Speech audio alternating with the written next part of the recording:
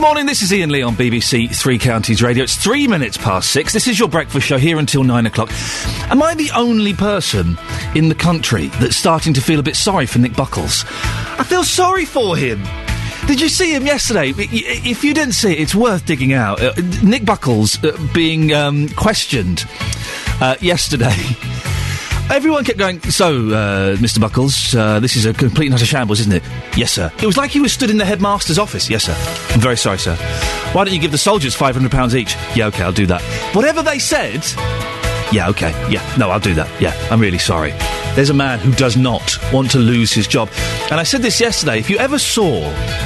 The show on Channel 4, I nearly called it a documentary. That would be stretching it quite a bit. The show called The Hotel, that followed a bumbling hotel manager around in Newquay, I think it was, a guy called Mark. He looks exactly the same as Nick Buckles. He's kind of got that sort of, wiry mullet, basically, is what he's got. And that kind of strange... it's hard to describe. Go and Google them. I might tweet both of their pictures later on, and you can have a look. But poor Nick Buckles... he's getting it from every side at the moment. Oh, bless him. He's just a bungling multi-millionaire boss of a company, that's all. We'd all be there, wouldn't we? Maybe we should ease off Buckles. Ease off Buckles. I think this morning... I do need your input this morning, so I'm going to give you the phone number in a few minutes, and you need to jot it down, because I need you to call in. There's a few things. First of all, we'll be talking about Love Luton, the festival that went ahead at the weekend. Did you go... a couple of weekends ago, wasn't it? It was a while ago. Time is flying by, dear listener. Did you go? Was it any good? Were you surprised by the lack of numbers? We're going to be finding out exactly how many tickets they sold and how much it's cost. Yeah. Swearing in football is under the microscope. If it can, such a thing could happen. We'll be asking, is swearing in football ever acceptable? Or is it just part of the game? These are... they're thick millionaires, aren't they, basically? What else have they got at their disposal? We'll be finding out about that.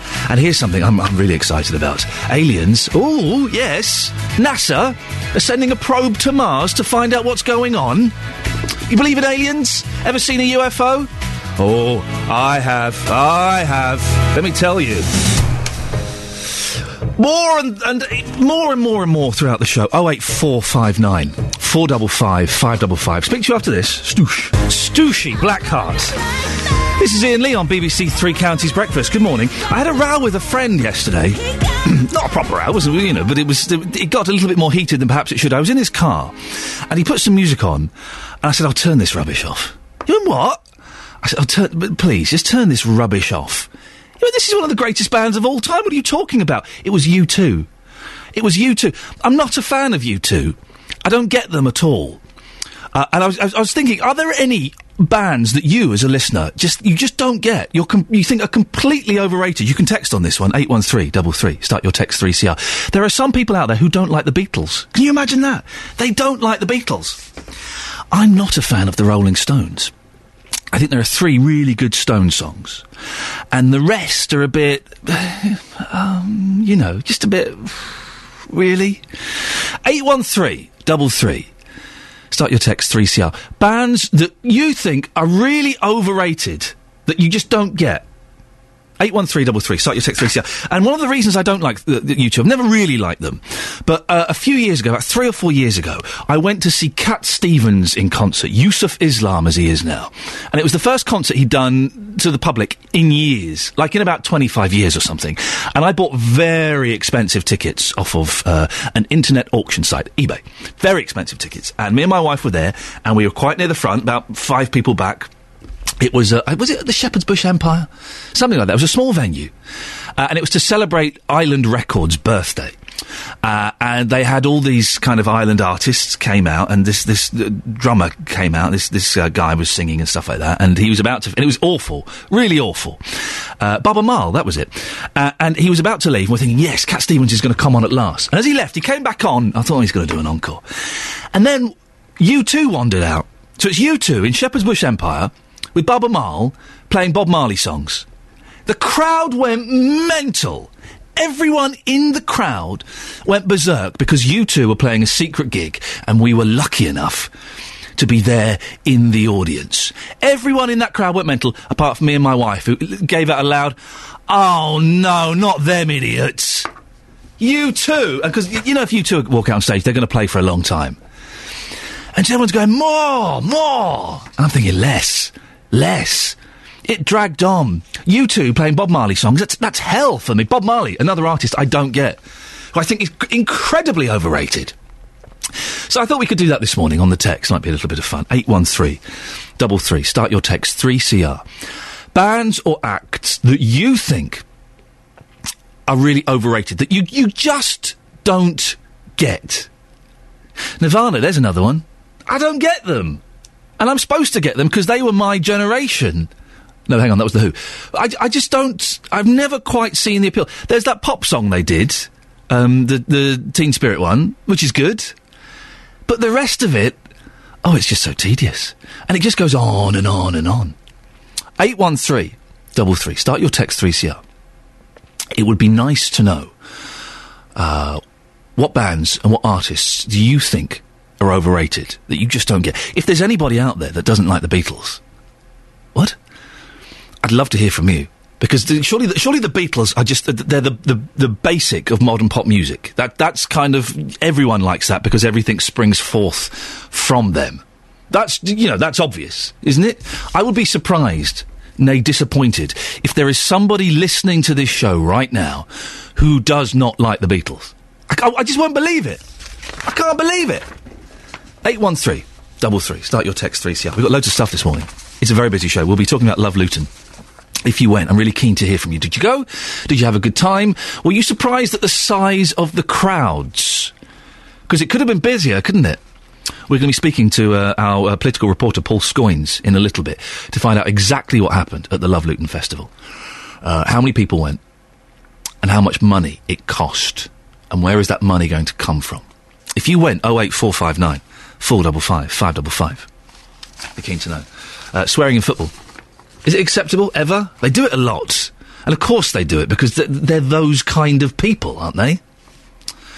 But, and I'm quite a swearer.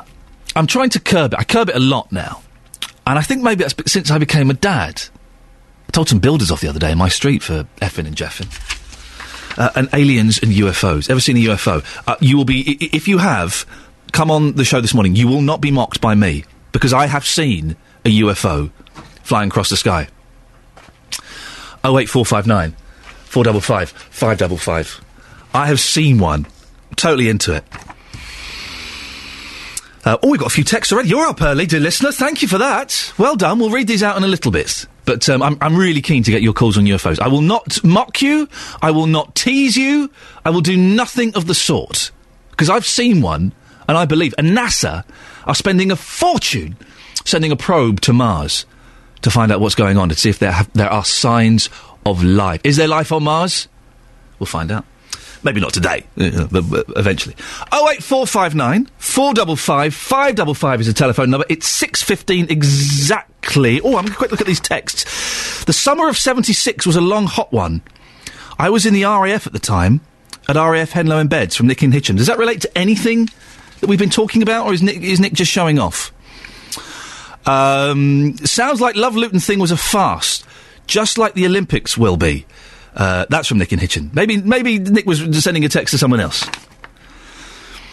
If there was a gold medal for mess-ups, UK PLC would win hands down. The banks fiddling interest rates, bad ticket sales for Love Luton, the security for the Olympics. We never learn. Phil says, I saw Cat Stevens on that tour up in Birmingham. What a great show. It was a good show. You get a chance to see Cat Stevens, Yusuf. Oh, then definitely go. 6:15. Beds, Hearts and Bucks News. BBC Three Counties Radio. Here are the headlines this morning on BBC Three Counties Radio. Luton Borough Council has revealed the number of tickets it sold for the recent Love Luton concerts. The council sold a little over 5,500 tickets in total, though not all at full price. Police are investigating the rape of a man in Milton Keynes. The attack took place in the early hours of Monday morning. The man, aged in his 20s, was assaulted by a group of between 4 and 6 men on a Redway in Greenleys. In sport, Watford drew 1-1 at Boreham Wood in last night's friendly, their first match under new manager Gianfranco Zola. Coming up after the weather, with Steve Weston, we'll be talking about swearing in football. Can it ever be stopped, or should we just accept it? I just don't get you two. I don't get them. What's the point of them? They serve no purpose. They're irritating and their songs are banal. Sorry, I'm in a proper mood now. 81333. Start your text 3CR. Bands that you just don't get. And if you've ever seen a UFO, 08459 455 555. We've got an expert coming on in the next half hour or so. And you can kind of put what you've seen to him. Shall we have a quick look at the front page of the newspaper, shall we? The Times. Who us? First couple get caught at the ball game. So this is a picture of Michelle and Barack Obama, who went to go and watch a ball game. What's a ball game? Is that basketball? Probably. And then they kissed. Married couple kiss, shocker. Ouch. This is a fascinating story on the front page of the Times. HSBC was used to clean drugs money. Bank chief apologises to US Senate hearing. So the HSBC, it's being alleged, took dirty Mexican drug money. That is one to look out for, because that's these banks. Come on, guys. Come on. What are you thinking about? The Guardian. Taxi for Mr. Buckles. MPs savage G4S boss over Olympics chaos. I love Nick Buckles. I really do. I feel sorry. He's like a sort of just a shaggy puppy, isn't he? Just bumbling around like a fool. HSB shame over cash for drug barons. Bank subsidiaries allowed money to be laundered through offshore accounts. And Tetra Pak heir charged with preventing wife's burial. It's a tragic story about that couple. Another tragic story about a couple on the front page of the Daily Telegraph. Buried for 10 days under landslide. This is Rosemary Snell and her friend, a man in his 70s, were buried in a landslide. I think this is in, Dorset? Yeah. For 10 days. The police said no one searched for them as it had been a busy weekend. And fees that could halve the value of your pension. Millions of savers are being misled by city fund managers about hidden fees that can almost halve the value of their pensions. I've got a pension fund. It's with Barclays. And I'm putting money in, and I got my statement the other day, and it said, yes, if you carry on putting money in at this rate, when you retire, you'll have £5,000 a year. What? I can't live on that! Army's raw recruits may be called up to fill Olympics gap. A further 2,000 troops could be drafted in to protect the Olympics Games if the security situations worsened, sorry. And there's Alzheimer's halted for years by drug. Now, this is on the front page of the Telegraph. It's also on the front page of the Express. The Express always do the medical stories. They're a little bit reactionary. I'm never quite convinced by them, but it's on the front page of the Telegraph, so maybe there's something in it.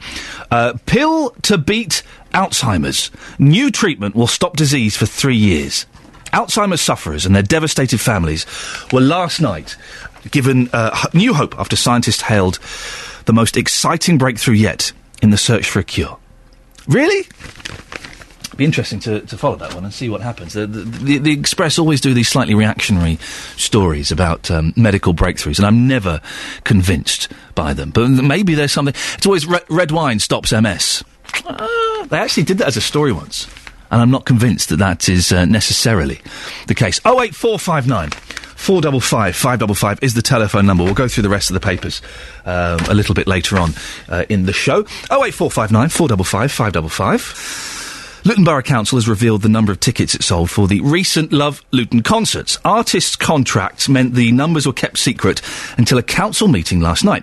It's estimated that more than 75,000 people attended the festival, including the Free Olympic Torch concert just over a week ago.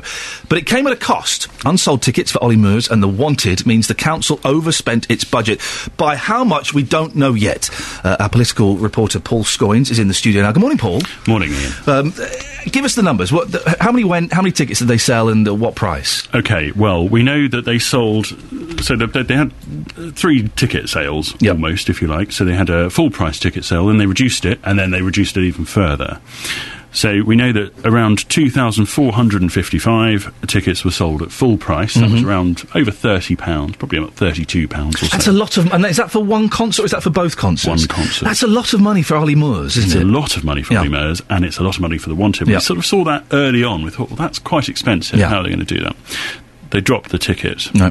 They dropped them to £25, but they only sold 74 at that price. That is terrible. So they dropped them again 2 weeks before the concert, and that went down to £15. Now, you did see some big ticket sales at that point. It went up to 3,158. 15 quid's all right. 15 quid's all right. That's That's what you kind of expect, actually. The people that paid the £30, would they not be a bit annoyed that suddenly it was cheaper? Well, they were annoyed, and what they got was more tickets. So if you bought 4 tickets at full price, you'd get given 4 extra tickets. Okay, yeah. Now, those extra tickets magically appear as 2,455, which is the same amount as the full sold. But we know that not everyone claimed their tickets, or not everyone used their tickets. So it's a little bit kind of, when they say, 8,000, over 8,000... is the number of tickets sold. Well, it's not. And over 8,000, that's for both nights? For both nights, but actually it's 5,500, actually, when you look at the actual tickets paid for. How many should they have sold? Well, if you go back to December, and they had a meeting then where they were looking at all of the risks of the carnival and the festival over the weekend, what they needed to do. And bearing in mind that this whole concert was put on to support the money, or to support the LOCOG concert, which actually had 12,000 people attend it. Yes. It wasn't going to cost a lot of money to stage, because LOCOG pay for it, pretty much. They pay for all the artists, they pay for the staging. All the councils have to do is pay for all the roads to be closed, all the sort of security barriers and so on. They had to sell a minimum, it says here, in order to break even for the whole weekend, we need to sell a minimum of 10,000 tickets on both Friday and Saturday night. And the original full price? The full price. Ouch. Yes. That's a huge shortfall. So if you think about it, then on that basis, they've only sold a quarter of the tickets that they needed to at a variety of different prices. So they needed on their budgeting, their proposal was that they would get something in the region of they would get £562,000 from ticket sales. Now, I've just kind of done a quick back of the sort of envelope jot of that. 2,455 tickets at full price gets in around £8,000. 74 tickets at £25, well, that comes in at around 1,800. 3,158 at £15, around £4,737. So that's quite a bit short of the £500,000 that they were anticipating getting from that. So it'd be interesting to see, really, because we still don't know what the full figures are, because we were supposed to find out last night, but it's been delayed, so we won't know until the next full council meeting, although I would hope we'll know beforehand. You would think so. Why was it delayed last night? Why didn't they have it last night? They just haven't had all the bills in. Well, they said, it was a week ago, we haven't had time to, and they might still have, we know there are still bills coming in, but how are they going to find that shortfall? So what is the shortfall? How big is the shortfall? Well, we don't know. We don't know. What we know is that they had an insurance fund that they self-insured, so they put £300,000 of their own money away from reserves and used that as a sort of fallback in case we need it. Yep. They announced about 2 days before the concert, after we kept hammering them, that they were going to have to use 290,000 of it. That figure would suggest they're going to have to find some more. Paul, listen, we're going to be speaking to you later on. We've got some guests coming in who are hopefully going to explain what's been going on. You're speaking to the council leader. Oh, my goodness gracious me. Can I say congratulations on the most thorough notes I have ever seen. There are sheets, there's a notebook. You're working this. Well, I like to try and... We're talking about bands that are overrated. We were talking about this off air. You kind of went for the Beach Boys, and that's blasphemy where I come from. Well, OK, I'm going to have to qualify that. Please do. Because I saw Brian Wilson a couple of years ago, and what's the fuss? He's not even singing. He doesn't do a lot, but he's a legend. That's not fair. Yes. No, I love the Beach. I would have to plump for Coldplay. Coldplay would be yours. But that's too easy in some ways. It is a sitting duck in this kind of argument, isn't it? Really. But then you two too. I think you're probably right. The same. We're going for easy targets. Tell me yours. 81333. Start your text 3CR. Bands that are just completely overrated, that you just don't understand why people love them. Thank you very much, Sophie. This is Ian Lee on BBC Three Counties Breakfast. We will be talking to various people about the Love Luton Festival. Would really like to talk to you if you were there. If you went. What happened? Was it good? Did you enjoy yourself? Did you buy a £30 ticket and then find out the tickets were £15? I would have been gutted if that had been the case. Absolutely gutted. 08459 455 555. Let's get the latest news and sport now with Simon Oxley. Oh, the little button on my computer didn't work there, which is a shame. That's never mind. What you were supposed to hear was a jingle. Let's give it the phone number, 08459 555 555 08459 455 555. It's my fault, don't worry. It's my fault. We'll get it sorted out. I guarantee you will hear that jingle at some point this morning, dear listener. We're taking your texts on bands that you think are overrated. 81333, starting your text 3CR. Phil has written, how could I forget Oasis? They are so wet. It's provoking a reaction from the production crew, not necessarily a good reaction. Kirsty, I don't like the Beatles. Oh, I don't think you're allowed to listen to the show. Switch off. Although she then says she doesn't like Oasis and U2. Give me Sam Cooke, Elvis, or The Jam any day. Well, we're not going to give you The Jam. Instead, we are going to give you a band that everybody likes. Everybody likes the Monkees, don't they? Everybody likes the Monkees, and this is the best pop song of all time ever. Let that play all the way out. It's just the best pop song of all time. Isn't it? We might do that tomorrow, the best song of all time. We'll do that as just tomorrow's little text in the best song of all time. Chelsea's John Terry has highlighted the use of bad language on the football pitch following the recent racism case. Now the Culture Secretary wants to tackle the issue. BBC Three Counties has been speaking to clubs across Beds, Herts and Bucks about swearing in football. Some say putting a ban on bad language would be difficult, whereas others already aim to discourage swearing at their clubs. Reporter Serena Farrow went to speak to one of those clubs, Hitchin Bells, where Simon O'Leary is the chairman. We're a young club. Our players start at under 8s. We go right through to an adult team. We ask our parents and players to sign a code of conduct when they register, which includes behaviour to make sure that they abide by, our code of conduct principles. Do you have signs up? Is there do you make a tannoy announcement, or is it just something people know? And we have the FA respect barrier which goes up, so the parents stay one side of the pitch, the coaches are the other. So therefore, we don't expect our parents to be sort of even giving instructions and coaching the kids. Just encouragement is what we ask from the parents, so the players can understand, who they should be listening to, which is obviously a whole FA, campaign about bringing respect into the whole game, really, which includes obviously not swearing, playing the game in the right way. Of course, there's no distinction between girls, boys, women, men. No, none at all. I think that because girls' football is new and it's growing, I think the good thing for us is obviously we get them young, and therefore the parents, we can obviously make sure that the parents know, how to behave as well. But of course, with the older ones, let's say the ladies, there is going to be a bit of swearing. What happens there if a player swears, or indeed parent? If a parent swears, then obviously the club has to deal with that, can take, measures to speak to that parent, to understand what they're doing, why they're doing it, and tell them that they shouldn't be doing it. Eventually, we can bring in measures that they'll be, asked to leave. Because I believe someone was banned last year. That did happen, apparently. There was an issue, which I think was resolved at the time, by the chairman that was there and the FA. But obviously, the referees are there to sort of govern the game, and if they hear swearing, no doubt they'll deal with that, and that could be yellow cards, red cards, and if the player gets fined or the club gets fined, then, it gets up to each club to see how they would manage that fine, whether the player pays it or whether the club pays it. What are we talking about? What kind of figure?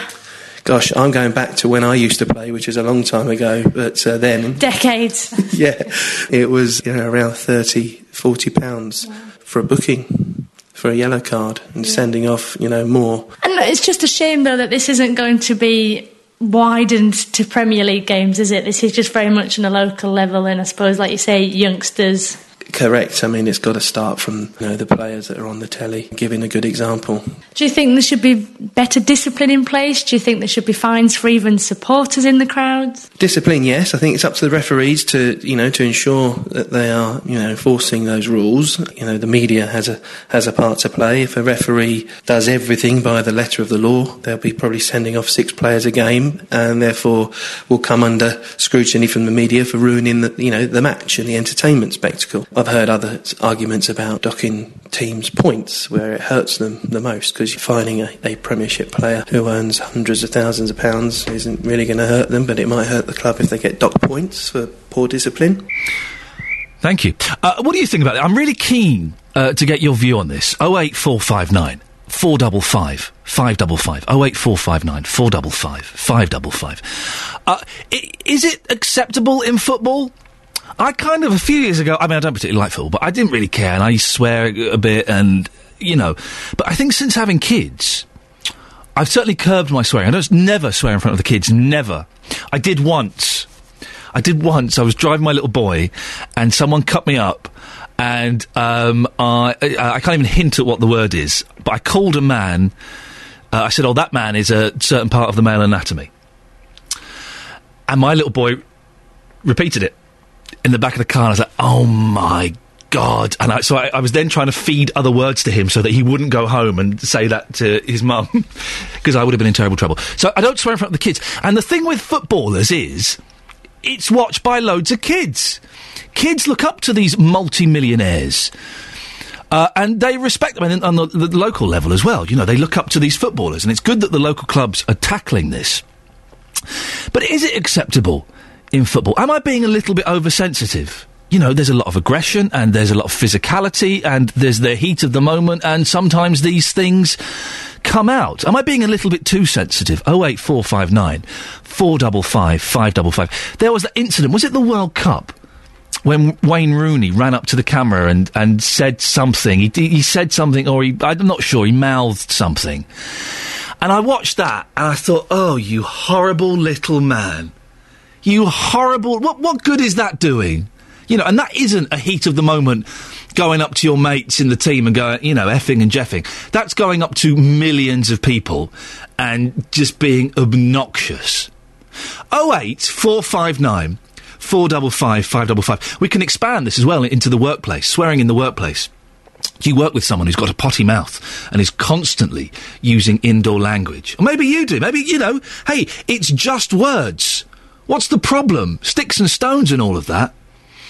I think it's really interesting, and I know that if I were to swear continuously in the office, I would not last the 2.5 weeks I have left here. I might get taken aside by someone and just, you know, that's a bit inappropriate. And if I carried it on, I would probably be asked to leave. I think, regardless of my performance on air. So footballers and swearing in the workplace, is it ever acceptable? Or is it just... Does it show a lack of intelligence? I do think that an F-bomb that drops at the right moment in a conversation can be very powerful and can be very funny. If you do it at the right moment. By the way, this isn't an invitation for you to phone up and swear at me. That's not what... Let's try and avoid that. 08459 455 555. It's 6:45 exactly. Beds, Hearts and Bucks News. BBC Three Counties Radio. Here are the headlines on BBC Three Counties Radio. Luton Borough Council has revealed the number of tickets it sold for the recent Love Luton concerts. The council sold a little over 5,500 tickets in total, though not all at full price. Police are investigating the rape of a man in Milton Keynes. The attack took place in the early hours of Monday morning. The man, aged in his 20s, was assaulted by a group of between 4 and 6 men on a Redway in Greenleys. In sport, Watford drew 1-1 at Boreham Wood in last night's friendly, their first match under new manager Gianfranco Zola. And coming up, we'll be finding out, aliens... Really? Good morning, this is Ian Lee on BBC Three Counties Radio. If any of the stories this morning affect you or touch you, or you just want to give your opinion on them, then do give me a call. I'm hoping this next one will. I'm hoping that we will get people brave enough to phone in and say, yes, I've seen a UFO. Oh, yeah, I've seen it. If that's you, and I will, you know, listen, you're not going to get laughed at by me. 08459 455 555. 08459 455 555. I tell you why we're talking about this, because NASA have launched a new programme to look for signs of life on Mars. The Mars Science Laboratory is due to arrive on the Red Planet on August the 6th. Do you take the prospect of life existing in space seriously? A Hertfordshire man says we should. Harry Challenger is the editor of Flying Saucer Review. It's been going since the 1950s and is based in Rickmansworth. Good morning, Harry. Good morning. Why should we believe that there is more life out there? Well, if it's relating to this Mars story, this is what we call astrobiology, which is looking for microbes and fossil evidence, etc. So the actual story that's in the press is more to do with microbes, and it's not very glamorous. But in general... we're looking at our 10,000 years of civilization. since the beginning of civilization that we know as recorded history. We want to look at that and say, well, what's that in the cosmic time? And does anything else possibly exist out there that could have intelligence which is non-human? That's the basic question.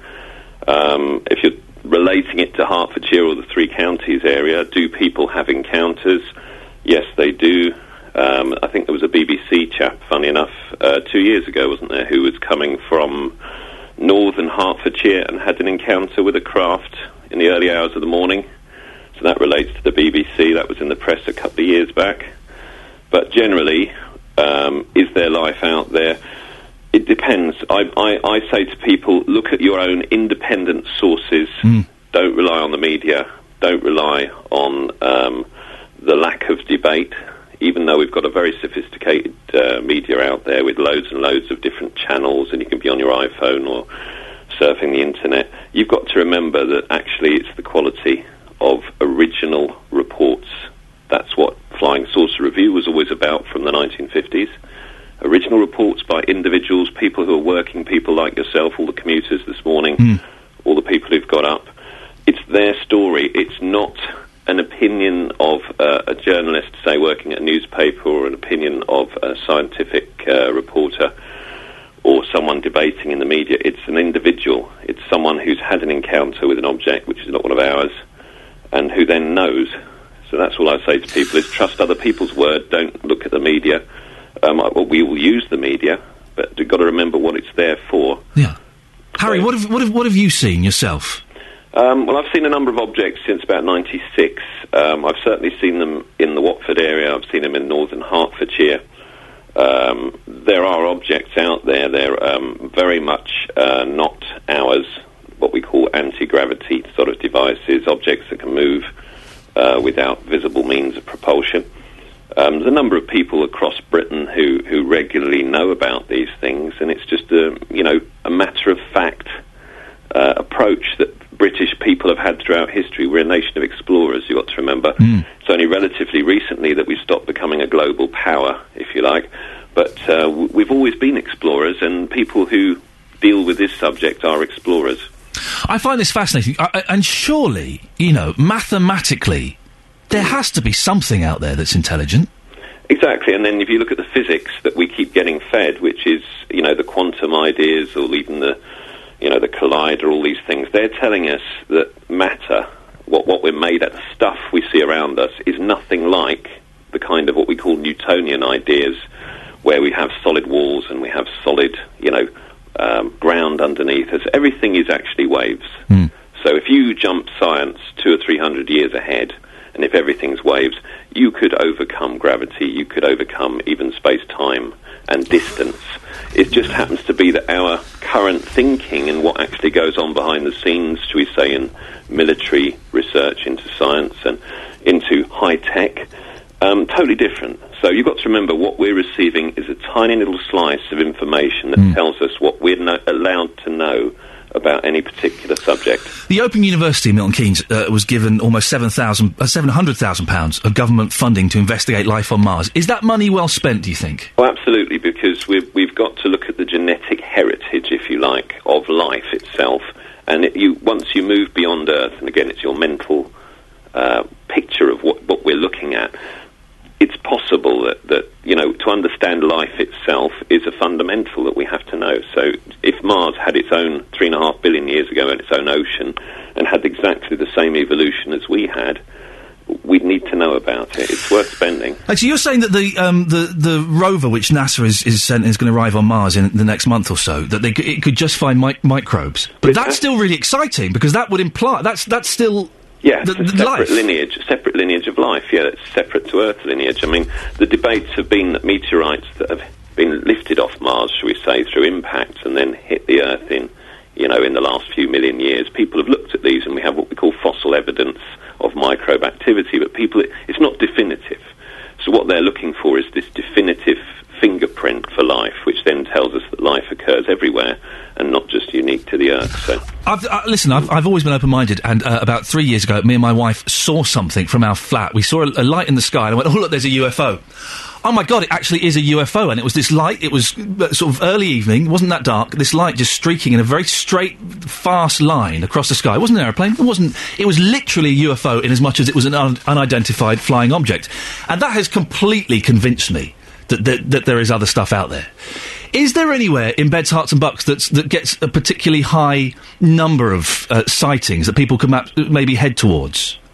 Well, that's a good question. I mean, people can look on the internet and look at previous reports and, look at the maps, if you like, of activity. There's certainly sort of, should we say, tracking paths, which people call window areas, where UFOs appear. And there's well-known UFO windows in this country, like Wiltshire, areas on the south coast, North Wales, the sort of northeast coast of England along the Channel, the North Sea. We're looking at, in Hertfordshire itself, yes, there are locations, but really it's down to the individual. If you look in your local area, you will find where the UFO sightings occur. Now, I can give people tips.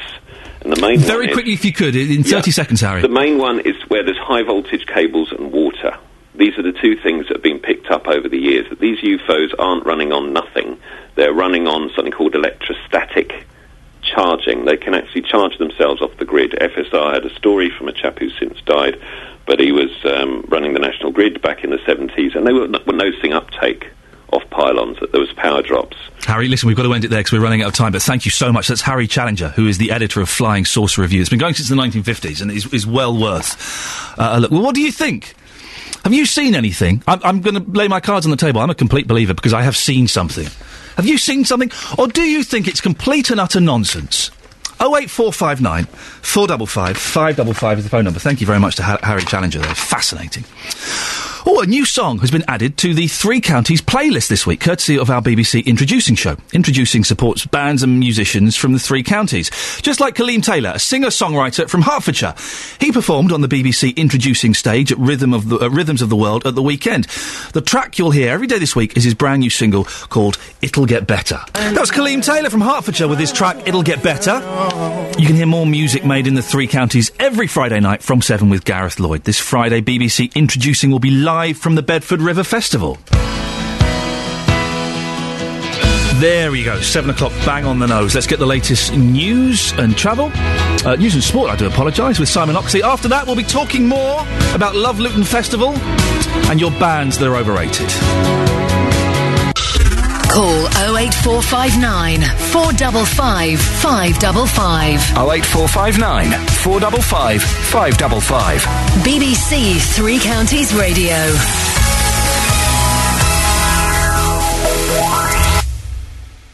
Let's turn the mic. You see, talk about technicals, Paul. There's one. Turn the microphone on. That's a basic. This is Ian Lee on BBC Three Counties Breakfast. Good morning to you. Now, Luton Borough Council has revealed the number of tickets it sold for the recent Love Luton concerts.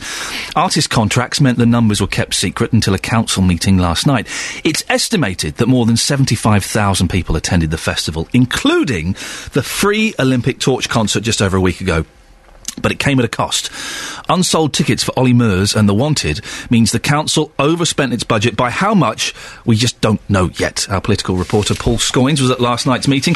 What happened at the meeting, Paul? Right, Ian. Well, what they were setting out is that the reason for putting on these concerts was a response to the Torch concert, the LOCOG concert that they were offered and they took. So what they thought they'd do is they reduced the cost of that. They put on a couple of other extra concerts, showcase Luton in a good light, and everyone's happy. And that would pay for the LOCOG concert? That would also pay for the local concert, okay. Yeah, and all the savings. And the council leader, Hazel Simmons, who you'll talk to in about an hour's time, said they certainly did that. Well, what we got last night were some of the figures that we've been asking for ages and haven't been able to get. The ticket sales. So we know that 2,455 tickets were sold at the full price, which is around £32. 74 tickets were sold when they reduced that price to £25. And when they further reduced that price, 2 weeks before the end of the concert, or before the start of the concert, they sold 3,158 tickets at that £15 price. Now, crude calculations that I've just done work that out at around £129,000 of ticket sales. Right. Now, look back to December and a meeting then which set out the proposal for the concert. It says here, proposal, point 17, £562,000 anticipated ticket sales for the concerts. So that's a significant shortfall. It's a shortfall of around £438,000. As I say, those are my calculations, not theirs. Well, we still don't know theirs because they haven't published them. Okay, but do we have any idea when they're going to publish them? Well, they said by next council. Now, that's September, potentially, so right. I think we'll know before then. Okay. But we'll hopefully find out in the next couple of weeks. Any surprises last night? Anything that caught you out? That really was, I think, the main surprise. Yeah. I mean, we looked at... they did mention that there were some other benefits and you know, that lots of people had a good time, and that the hotels in the area did very well over the weekend, and that the... Surely it brought people into the area, which has to be a good thing. Absolutely. One of the restaurants in town said it trebled its sales on Monday morning. Fantastic. And they estimate, with the photographs of Lewis and things like that running through the town, in many of the national papers, they reckon that estimated around £250,000 worth of publicity, if you like. So those are some of the positives. They also said it was very low, crime event. There was only one arrest. So actually, they say it did show Luton in a good light. Well, David Franks is the leader of the opposition Lib Dem group on Luton Borough Council. Good morning, David. Good morning, Ian. David, your thoughts about the whole process? Well, I think my first thought is I'm very pleased that lots and lots of people went to the various events and had a really nice time. Now, of course, the council's got to pick up the pieces. And it's great to say that, 100,000 people or whatever attended, but the fact is that only 8,000 actually paid for tickets. That means nearly 12,000, according to their budget started off that in order to cover its costs, not make a profit, to cover its costs, they needed to sell 10,000 tickets for each of the two paid-for concerts, The Wanted and Ollie Murs. And they fell short of that by 12,000 tickets. David, should the council be staging pop concerts if it's going to lose money? Isn't there an argument that it kind of, helped Luton, it's publicised Luton, it brought people in, it helped the local businesses? Oh, in many ways it was a great success, Ian, I agree with that. I think the difference is that, to be honest, if the council's going to do something like this, there are two things, for example, we would have done differently. We would not have allowed the council to organise it. The council is very good at lots of things, but organising pop concerts is not one of them. Right. We'd have brought in a professional promoter to organise it. And the second thing I think they should have done, the two main paid-for events really should have been aimed at different audiences. What do you mean, that the both were kind of similar pop acts and it would have brought the same people in? Well, exactly. They were, to put it crudely, they were aimed at teenage girls, really, weren't they? And nothing wrong with that, except that's probably expecting a bit too much for local teenagers to be able to afford to go to both of them. Paul, you want to say something? Yeah, David. I mean, actually, David, you say 8,000 tickets were sold. It was actually only just around 5,000 tickets that were sold because the other ones were given away. And do you think that this is something that might be repeated again in the future? Well, they're talking about a repeat. If they do, then I hope next time they get it right. It's good that the town does things like this, but you've got to do it right. You've got to make sure that the council taxpayers are not left with a huge bill for unsold tickets. Well, is that, we don't know where the money's going to come from yet, the shortfall. Is it going to be the residents that are going to pay? I guess it will be, won't it? Well, who else is going to pay? Yeah. David, would you consider yourself a party pooper? Not really, no, because it's a good idea, and in many ways I'm glad they did it. I just think they should have got it right. And we're going to be talking to the leader of the council in about an hour's time. Is there anything that you would that you'd say to her? Yeah, the question I asked her last night at the council meeting: does she really think it was a mistake not to get a professional promoter to organise it? And does she think it was a mistake to target the two key events at the same audience? I think those are the big mistakes. If you get a professional promoter in, though, that's going to be a huge outlay at the start, isn't it? Well, then it depends on the deal you do, doesn't it? I mean, obviously the promoter will want to make money out of it, but in the process, so would the council. Paul? One of the things, David, they talked about last night at the meeting, and you'll remember this, was they were saying they put lots of risk measures in place, and they had sort of risk managed it, if you like, in advance. And just looking at that project risk management sheet here, one of the elements that they concentrate on is ticket sales, and it says target ticket sales to be built into the contract, ensuring the lessons learned from previous concerts held in Luton are put into practice by all parties. Has that happened? Well, I don't know the answer to that. You'll have to ask them. Well, I mean, another interesting question is, all these hotels did some excellent business, and that, of course, is great. But how much of that was because of these two paid-for concerts, and how much for the Carnival and the Mellor? Far more people attended the Mellor and the Carnival than did these two concerts. David, thank you very much. David Franks is the leader of the opposition Lib Dem group on Luton Borough Council. Paul will be speaking to you later on. By the way, I don't know if you've seen, and I shouldn't really be flagging this up, but I'm going to, the clip on YouTube of Ollie Murs falling down some stairs. Oh, I have, yeah. Excellent stuff, thank you very much. Paul will be joining us later on. 08459 455 555 is the telephone number. We've been asking you this morning, by the way, if you did go to the Love Luton Festival, do give me a call. Really keen to know what you thought of it. Maybe you thought it was fantastic. Maybe you thought, yeah, the council spent some money, they lost some money. It doesn't matter. People had a great time. Put Luton on the map. And Luton has been in the press a lot with Lewis. All the pictures of Lewis Hamilton carrying the torch. It was on the news, it was on the telly. If it goes on the telly, then it's proper. Or maybe you think the council have let you down by losing your money, spending your money, and you want answers. 08459 455 555 is the telephone number. We're asking as well this morning, bands that are overrated. I had a huge row with a mate yesterday when he dared to put some U2 on in his car, and I said, turn this off, it's awful. It's just awful. I don't get, how are U2 one of the biggest bands in the world with their tedious, baggy, flabby dad rock? How is that even possible? So I'm asking for your overrated artists. You can text in with these. 81333. Start your text 3CR. David from Marsh Farm, says, overrated artist, Adele. Some songs sort of okay, but her speaking voice, oh dear. Well, now, listen, I don't know if you can judge an artist. She is a little bit boring, but I kind of like that. I like Adele, because sometimes it's nice to have music that's just there, that's sort of wallpaper. I don't think you can judge an artist because she speaks common. She does speak very, very common. I was very surprised the first time she opened her mouth. I loathe the Beatles, says Hayden in Dunstable. Also, Adele is like pulling teeth. Robbie Williams, Rihanna, Michael Bublé. Help! Bublé's an odd one. I shouldn't like Bublé. But there's something about him. He's so cheeky and catchy. I shouldn't like him because it's obnoxious. There's that horrible, sort of slick American. But there's something about him. Oh. Aidan says, the Beatles destroyed rock and roll. Paul McCartney can't sing. Bob Marley, I don't get what the fuss is about. And Oasis are just poor Beatles. You can't ever get better than Gene Vincent. Really? And Judy, another one. I was never into the Beatles. I'm surprised. How can you not like the Beatles? Really? I have to admit, I did like John Lennon and George Harrison. Why do people still get so excited about Paul McCartney as a solo artist? He just can't sing. Well, listen, I do love McCartney. I've got a very soft spot for McCartney, but he can't sing now. He's too old now. He is a 70-year-old man trying to sing, and it's not brilliant.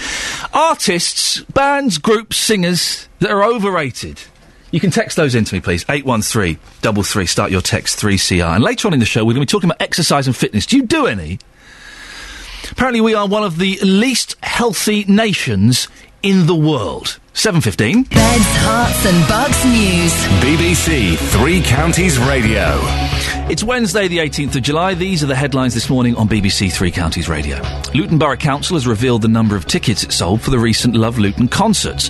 The council sold a little over 5,500 tickets in total, though not all at full price. Prior to the event, they said they needed to sell a total of 20,000 for The Wanted and Ollie Murs to break even. Police are investigating the rape of a man in Milton Keynes. The attack took place in the early hours of Monday morning. The man, aged in his 20s, was assaulted by a group of between 4 and 6 men on a Redway in Greenleys. In sport, Watford drew 1-1 at Boreham Wood last night's friendly, their first match under new manager Gianfranco Zola. There'll be a full sports bulletin with Simon in 15 minutes, and we'll also have a full weather bulletin in a few moments. And coming up, a survey has revealed that text messages have now become the most used method of communication between friends and family. Find out more after 7:30. Watford drew 1-1 at Boreham Wood in last night's friendly, their first match under new manager Gianfranco Zola. But there was more interest off the pitch with various transfer rumours. Zola spoke afterwards with John Marks. Gianfranco, good to see the players in a match situation after a week's training. No, very good. Delighted also with their attitude, the way they played, and it was a good game, honestly. The opposition was excellent. They played a good game. But as I said, the indications I got from the game, they are all very, very good. You're starting to see some of the work that you put in, some of the ideas that you're putting across in a match situation? Yeah, it's too early to obviously to see everything, but we try to in the first week to give some concepts, and to be honest, the players they went beyond expectation, because they did something that we were supposed to do later on, and so I'm delighted, because it means that they are applying themselves and they're giving everything. Delighted with that. As well as fitness, of course, everybody getting 45 minutes under the belt. What is it you say that they've exceeded your expectations? How is that? No, sometimes when they came out to the ball from the back and with the personality, it was good, because it's after 1 week you can pretend that everything comes easy, and so it's very encouraging for the manager when you see the players progressing so well. We saw a couple of new lads tonight. How are things progressing with the likes of Pudil and Abdi and Vidra? Well, Abdi, we had only for 2 days, yesterday and today, and you can see he's a good player. He will get better, and Pudil has done very well, I believe. When he come on, he has shown good qualities, so that is also encouraging. You continue to be linked with a whole host of names. How are your transfer plans progressing? Well, there are a lot of talking, but as I said, right now my focus is on the players that I got, and I need to see them, assess them, and learn from them, and then we see. Obviously, the club is very ambitious. They want to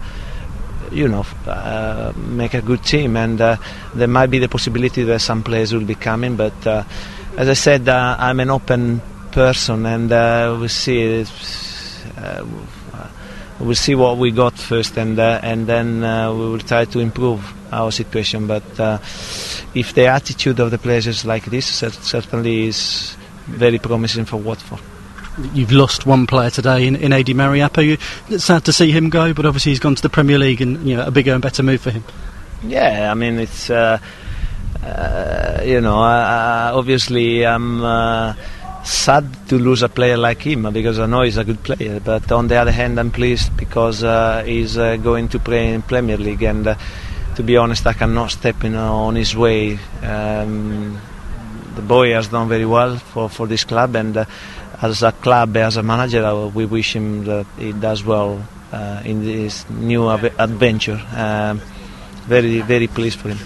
Gianfranco Zola speaking with our reporter John Marks. Time now. Oh, look at this.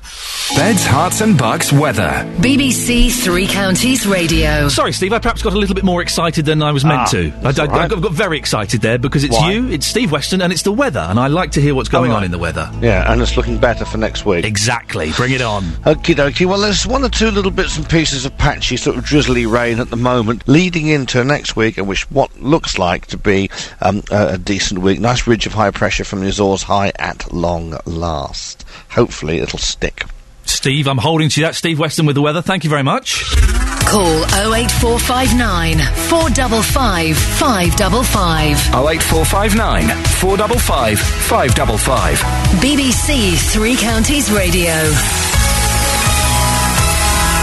The head of security company G4S has acknowledged that failing to provide all the staff promised for the London Olympics was an humiliating shambles. Nick Buckles told MPs he was deeply sorry when he gave evidence at the Commons Home Affairs Select Committee, which Hertsmere Conservative MP James Clapperson sits on. James joins me now. Good morning, James. Morning. What are your thoughts on Nick's comments yesterday? Well, surprised really that it's got so late in the day and they're so far behind with their contract. It was so late in the day that they discovered that they had a serious problem with their contract. Because he was claiming, I watched it yesterday, and it was fascinating viewing. He was like a naughty little boy in the headmaster's office, just kind of agreeing with whatever was thrown at him. When did he say that he found out there was a problem? It wasn't that long ago, was it? He said it was July the 3rd. When he was on holiday, and he to be fair to him, he said he came straight back from holiday, but I think that's surprising when it's barely 3 weeks before the Olympic Games are due to begin. He discovered that there was a problem of such significance that it might prevent them from carrying out the contract. And what we've since found out is that they're well short of carrying out the contract. They're supposed to provide 10,400 guards, and on any view of what he told us yesterday, that they're going to be several thousands short of that.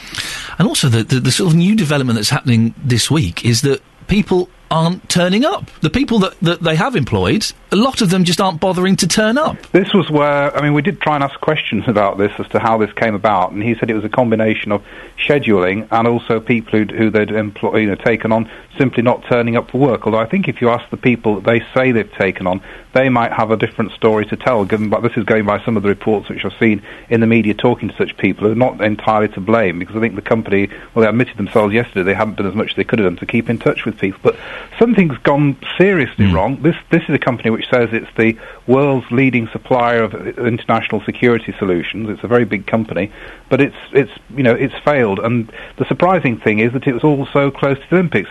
The feeling I left with was that we will need the police and the armed forces and goodness knows who else to help with this.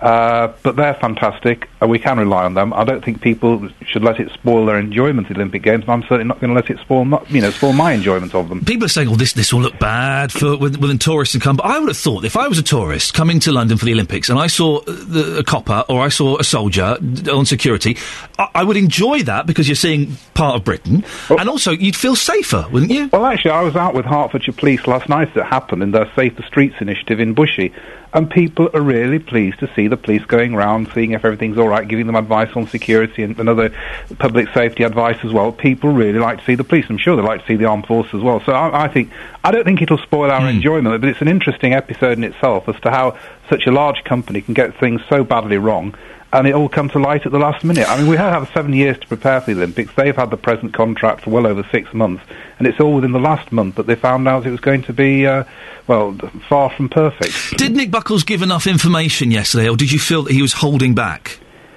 He didn't know. He didn't have some of the information that you'd expect him to have to be able to give us, like how many people that they would actually provide ultimately, how many of the 10,400 would be provided. It wasn't clear. He kept saying it was a moving picture, which I don't think is really brilliant when you're, barely 10 days away from the Olympics. But, I suppose I felt sorry for the man in one way, but, he's a director, he's a chief executive of a very big company.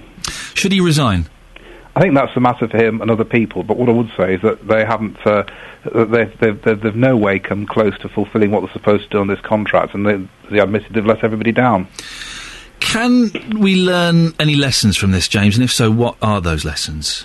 That's a very good question. I think I'm not going to avoid the question. We're taking more evidence from Theresa May and other people, Charles Farr, who's head of the security services, after the Olympics.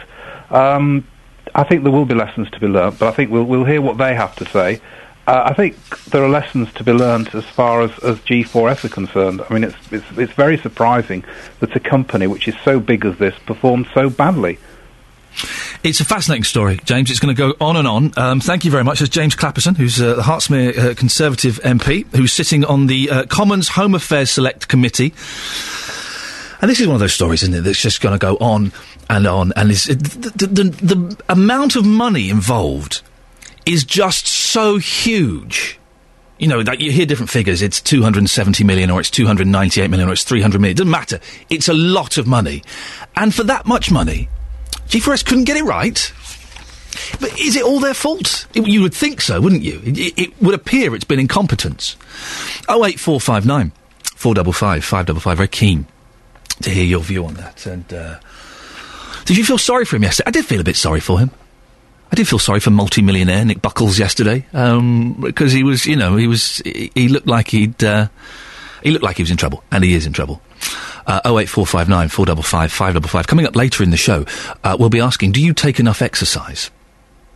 Britons have come out. We are one of the worst nations in the world when it comes to exercise. And there's a thing in the Mail, not terrifying their readers in the slightest, are they? Oh no, they'd never do that. Lack of exercise is as bad for you as smoking? Really? We'll be talking to someone later on about that. 08459 455 555. Call 08459 455 555. 08459 455 555. BBC Three Counties Radio.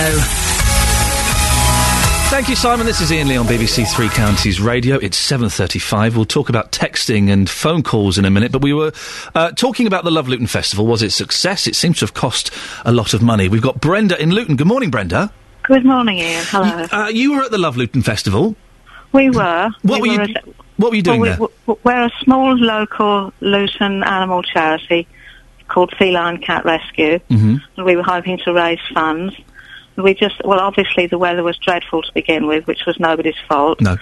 But I just thought the general arrangements could have been a little bit better, because we've been doing it for many years now. Yeah. And I just think the whole thing was, it was too big. I think by trying to combine the three events, like the music festival, the Mela, and the procession, it sort of cast a damper on the three events. And I don't think that the stalls were placed in the best positions, because we were right on the periphery of the park, and we couldn't see the procession from where we were. Do you think it was, Brenda, sorry to interrupt, do you think it was badly organised? Well, I suppose it's difficult to say, because I'm on one side of the fence and the organisers are on the other. Yeah. And you can't do anything about the weather. But when we got there, the marshals didn't seem to know where our pitch was, and we got stuck in the mud and had to be towed out. And at the end, we're there for a whole day, and we were supposed to be able to come out of the park between 7 and 8 o'clock. But the marshals, when I tried to come back into the park with my car, said, we don't know when you'll be able to go in. It might be 2 hours. And, when you've been standing around for 2 days trying to make a few bits of money, you need somebody who knows what they're talking about. Of course you do. Were there many people there in terms of the audience? Well, I think there were quite a few people there, but, they weren't loose, because the weather has been so atrocious. When the sun's shining, people have got a whole different attitude. They're loose, they feel like they're loose, having a good time, but they were sort of scurrying along with their hands in their pocket. And we didn't. And the pitch price was quite exorbitant, I thought. Right. We didn't get a discount for being a charity. How much did you pay, if you don't mind me asking? The stall itself was £50 for the 2 days, but we could only be there for 1 day, because we haven't got many helpers. Yeah. Did you make any money, Brenda? Well, we did. I'm almost ashamed to tell you how much. I think we made about £33 overall, discounting the pitch price. But, yeah. You meet nice people, and it's a day out, but obviously the weather had quite a downing effect on the whole experience. Well, I'm sorry to hear that, Brenda. Can I ask you a personal question? It says on my screen that you're in bed with your cats. Is this correct? This is quite correct. I'm in bed with... How many cats am I in bed with? Well, about 7 at the moment. Okay. Yeah. I only have one cat, and she gets in bed with me, and that's a nuisance. 7 must be a right pain, because they do that clawing thing. No, well, some do, but they've all gone back to sleep again. Okay. So what I do is I get up early, make tea, feed them, and then we all go back to bed again for about half an hour. You have a little line with the cats. I have Excellent. to sort of stand to attention when I'm in bed with them. I don't know what that means, Brenda. I don't wish to pursue that any further. Brenda, thank you very much. I'm sorry you didn't make much money, but you made a few quid, and that's got to be good. 08459 455 555. Once it was good to talk. Now it's good to text. Text messages have become the most used method of communication between friends and family, according to an annual survey by the regulator Ofcom. It's also found mobiles are being used less to make calls, as more and more people use their handsets to access what we at the BBC called social media. The internet, Twitter and Facebook. Gareth Beavis is the mobile editor of the website Tech Radar. Good morning, Gareth. Good morning. What do you think? Is this the death of the phone call? I don't think it's the death of it. I think we're always going to have the phone call because we need to impart knowledge and that kind of thing over voice. But I think, especially with the youth generation, there's so much more opportunity to connect in so many different ways, leave a message, and give a record of what you've actually said so you can actually reply back to it later on and that kind of thing. And I think as Britons, I think the fact it's so much more passive is a wonderful thing for us. Well, I was saying to you off air, I hate phone calls, which is odd that I end up doing a job where people phone in, and I enjoy it in this context, but I can't phone people up, or if my phone rings and it's a withheld number, that will never ever get answered because it's too random. So I always prefer to send text, but which you think is quite normal. Yeah, absolutely. I think people want to send text because, like I said, they've got a record of what they've said. If you've agreed to meet somebody somewhere, you've got the address written down. They haven't had to write down a piece of paper and that kind of thing. But, I think it's just that trends speak for themselves. The youth generation like to communicate in a variety of different ways. And while, the phone call is lovely and nostalgic and people love to talk on that respect, but I think that digital is much better. You've made me feel so old. The phone call is nostalgic. Wow. I do feel old. That's only the last year that's become true, so don't worry too much. Okay. Is it a shame that we don't talk as much? It's not me and you personally. We've only just met, and I'm hoping we might build a friendship out of this. Who knows? Yeah. But in general, that people don't talk. I think it is, obviously, and I think that, we will find trends in human evolution probably changed by the fact that we become isolated in a cubicle one day in an island somewhere, I don't know. But, I think that, people should always talk, and it is really important to have that constant communication. But there's nothing wrong, and people, kind of villainise the Facebooks and Twitters of this world because of the fact they're so impersonal in some way.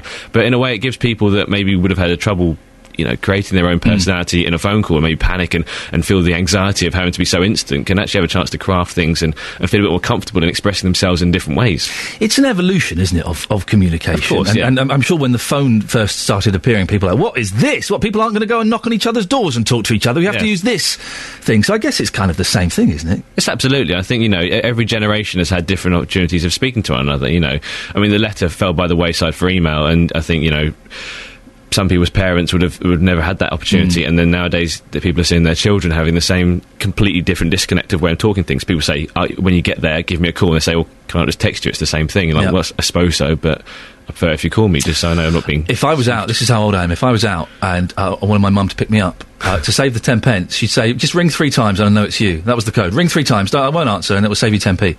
Landline use was down, this is incredible, down 10% in 2011 on the year before. It took me. I've got a landline, but I don't know what the number is, and I never. It's not plugged in. No. I just get it as part of the package with my broadband, but I never use it. No. Do you have a landline? Exactly the same thing. I've got it for TV and for internet, but not for. Yeah. Actually, I've got a phone upstairs plugged that I don't ever plug in because I just can't be bothered. The fact is, people in the olden days. I use that in air quotes. He's making me feel so old. I've finished. Go on. There was the notion that you'd phone a building rather than a person. I think with the mobile phone, that's changed absolutely. You know, people are always on, and I think people do find that intrusive in a way, the fact that they're contactable at all times. That's the thing. And that's why a text or an email can be picked up and dealt with when you want to, and I think that's partly the reason that phone calls are starting to die off slightly. I do like it when I go to a foreign country, although it doesn't really happen that much anymore, and the phone doesn't work, and there's part of me goes, yes, I've got a week of not being contactable at all. I had that for a little bit, and then, a year ago, the roaming came in so ubiquitously now that I can be contacted wherever, whenever.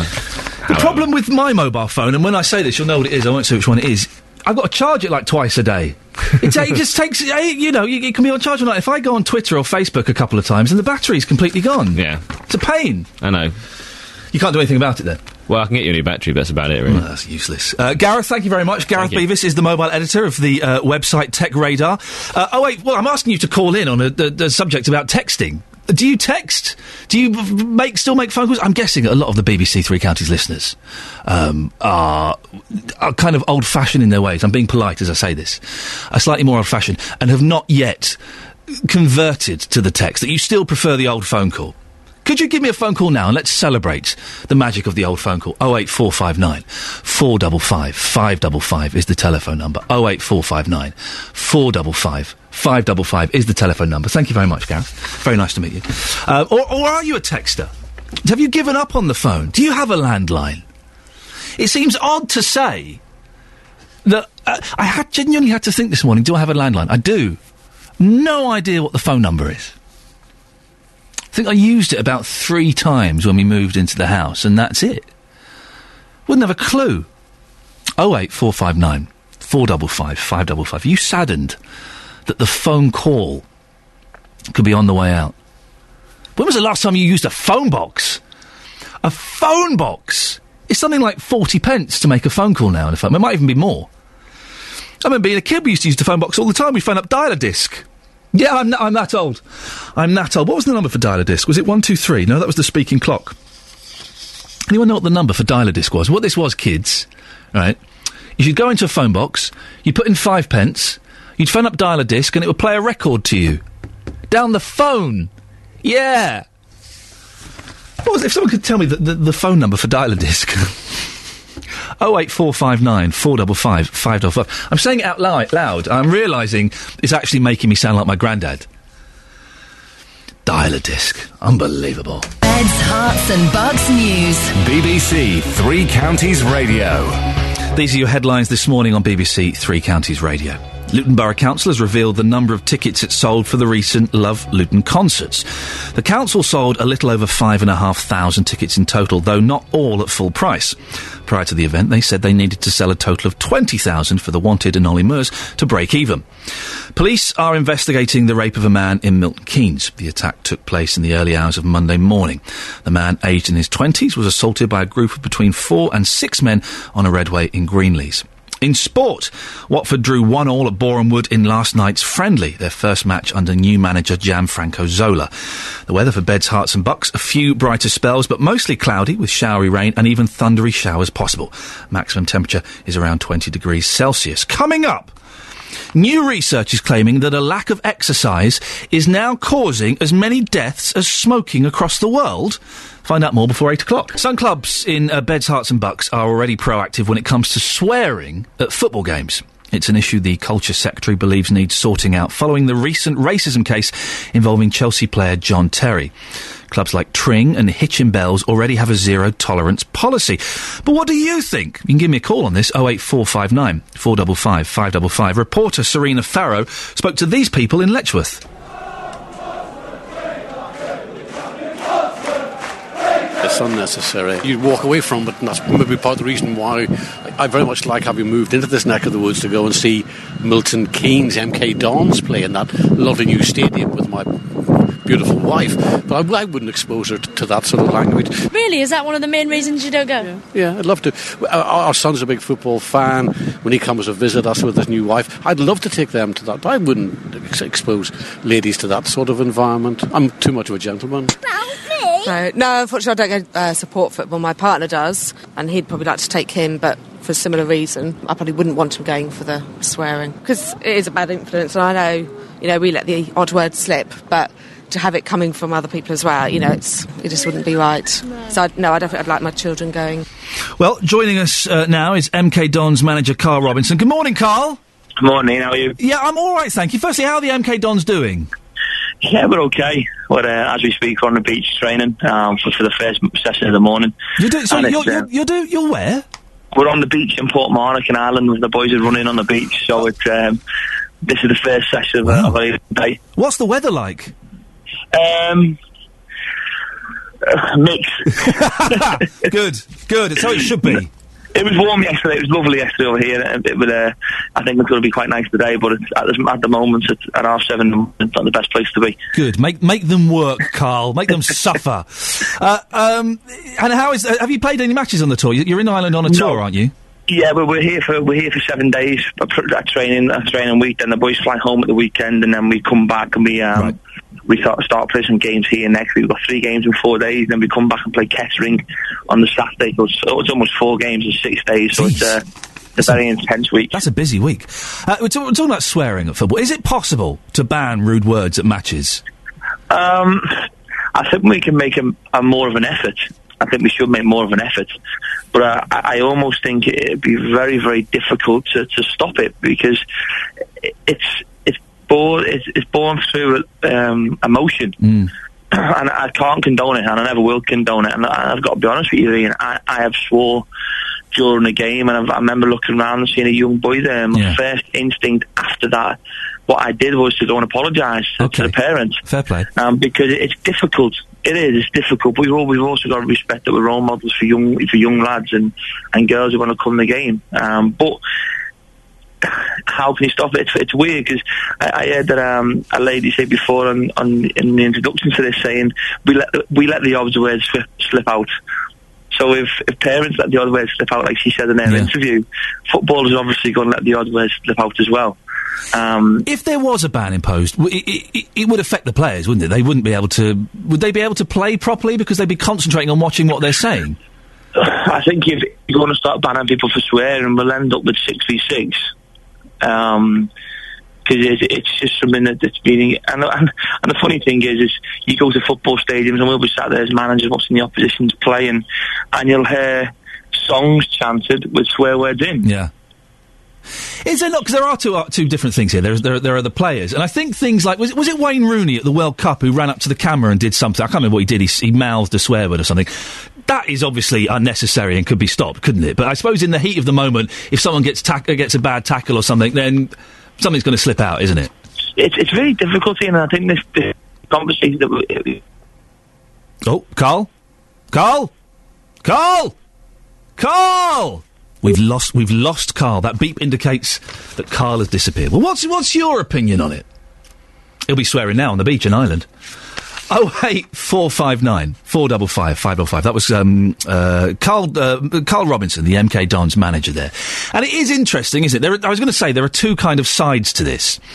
There is the football players themselves and whether they can be stopped.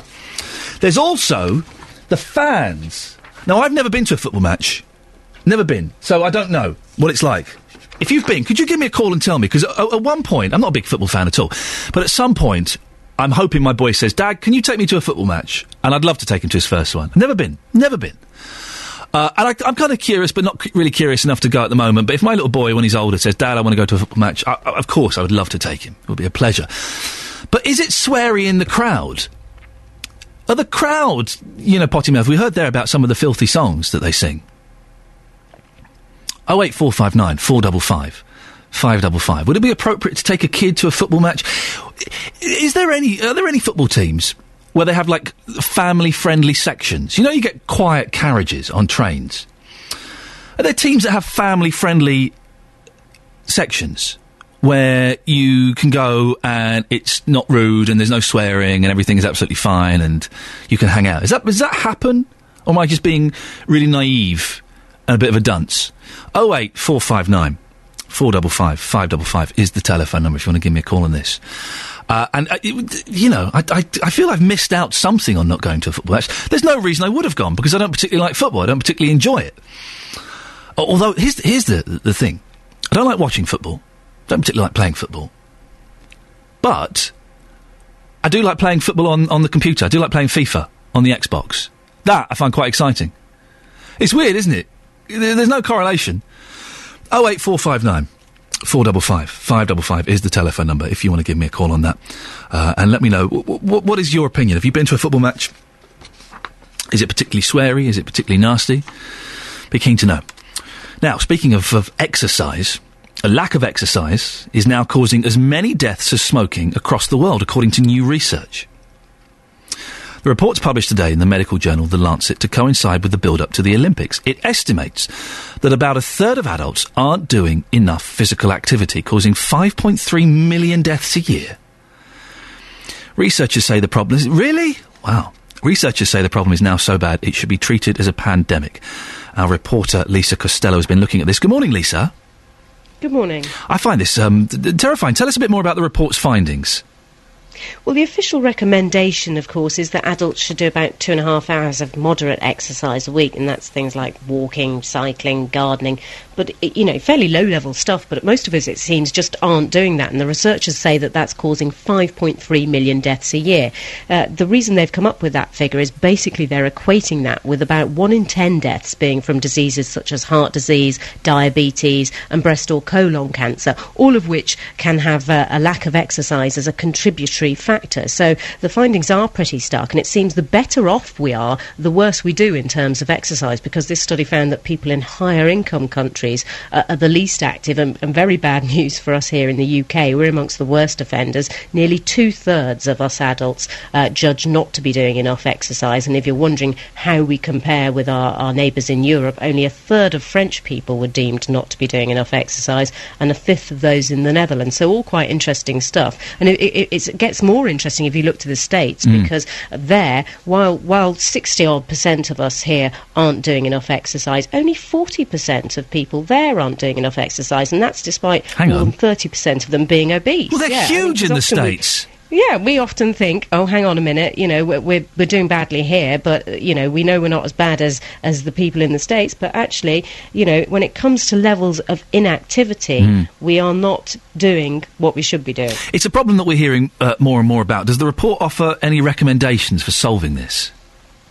Well, what it's suggesting is actually not so much solutions, practical solutions, as a whole new way of thinking about this. It's saying that the public actually need to be warned about the dangers of inactivity, rather than just being constantly prodded and nudged about the positive benefits of activity. It wants a push to say that inactivity is as dangerous as smoking, and that's why you're getting this and looking towards... It seems that the campaigners are really looking towards the relative success of the very negative anti-smoking campaign that we've seen in recent years, and things like the stark warnings on cigarette packets about lung cancer, and saying, well, hang on a minute, people are sitting up and taking notice of that, rather than just ignoring all the positive messages. So that might be a road to go down. But they're also saying that government needs to do more and be more active and proactive on this. They're saying that the government actually needs to look at things and make activity more convenient, affordable and safe. And within this research, which has been collated from surveys coordinated by the World Health Organization, they've looked all around the world and the research points to innovative schemes that they're highlighting as role models really for the rest of the world. So in Brazil, for instance, there's a city that one day a week actually pedestrianises the whole city, forcing people effectively to get on Shanks's pony and get round the city and get their exercise that way. And they're saying that it's that kind of innovative thing that people really need to be thinking about. That sounds hellish. By the looks of it, health campaigners... No, not in the slightest. Health campaigners are really hoping to piggyback off the Olympics to get us all off the settee and on the move, aren't they? That's right, yes. I mean, obviously, this research has come out. It's part of a series of research pieces being published in the Lancet, the medical journal, the Lancet, ahead of the Olympics Games. And basically, they're hoping that as people, you know, the eyes of the world are on the Olympics at the moment, and while, you know, they're not suggesting that anyone should aspire to Usain Bolt sort of levels, but, you know, they're saying everyone is capable of actually reaching the recommended targets within a week. You know, we're just talking about walking, cycling or gardening. We're not talking about, running marathons and record sprint times. So they're saying people really can do that, and that's what they should do. You know, basically because the consequences, if they don't, are going to be very severe, both for themselves in terms of health and very severe for countries, basically, as they try to struggle to deal, you know, on a financial level and all the rest of it with this ongoing problem. Lisa, thank you very much. Lisa Costello, our reporter there, talking about how lack of exercise is causing as many deaths as smoking. Jonathan Vernon-Smith at 9 o'clock will be talking more about this, asking, are you irresponsible if you don't exercise? I've got a text here from Vic. Exercise? That's all we seem to hear about. I'm nearly 71 and lead a very active life. I'm in bed with my cats and my wife. A little bit too much information, Vic. Thank you for that. Time for the news and sport now. Simon Oxley. Thank you, Simon. This is Ian Lee. It's 4 minutes past 8. Good morning. This is BBC Three Counties Radio and your breakfast show. Here until 9 o'clock, and then we'll have Jonathan Vernon-Smith, who'll be popping in about 15 minutes, I would have thought. It's always nice when he pops in, because he smells very nice. He's very fragrant, Jonathan.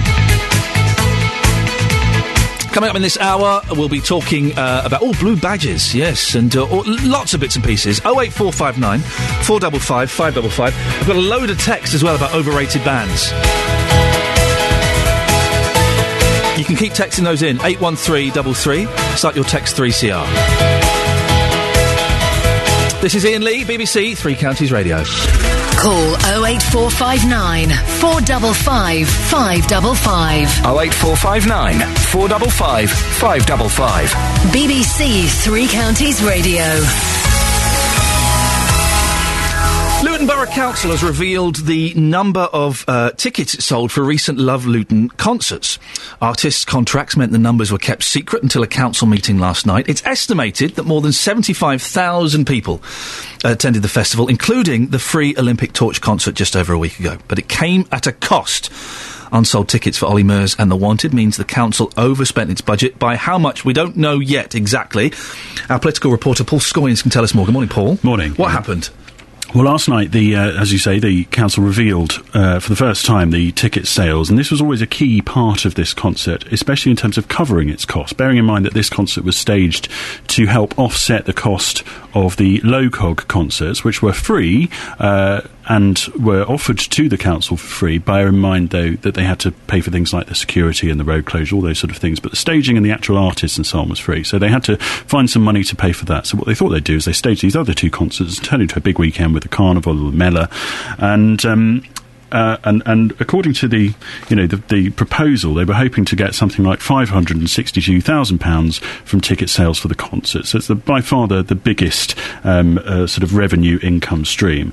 Now, back of envelope calculations that I've done, and they haven't released the full figures, so we won't know that yet, but I think that they've raised somewhere in the region of £130,000 from those ticket sales.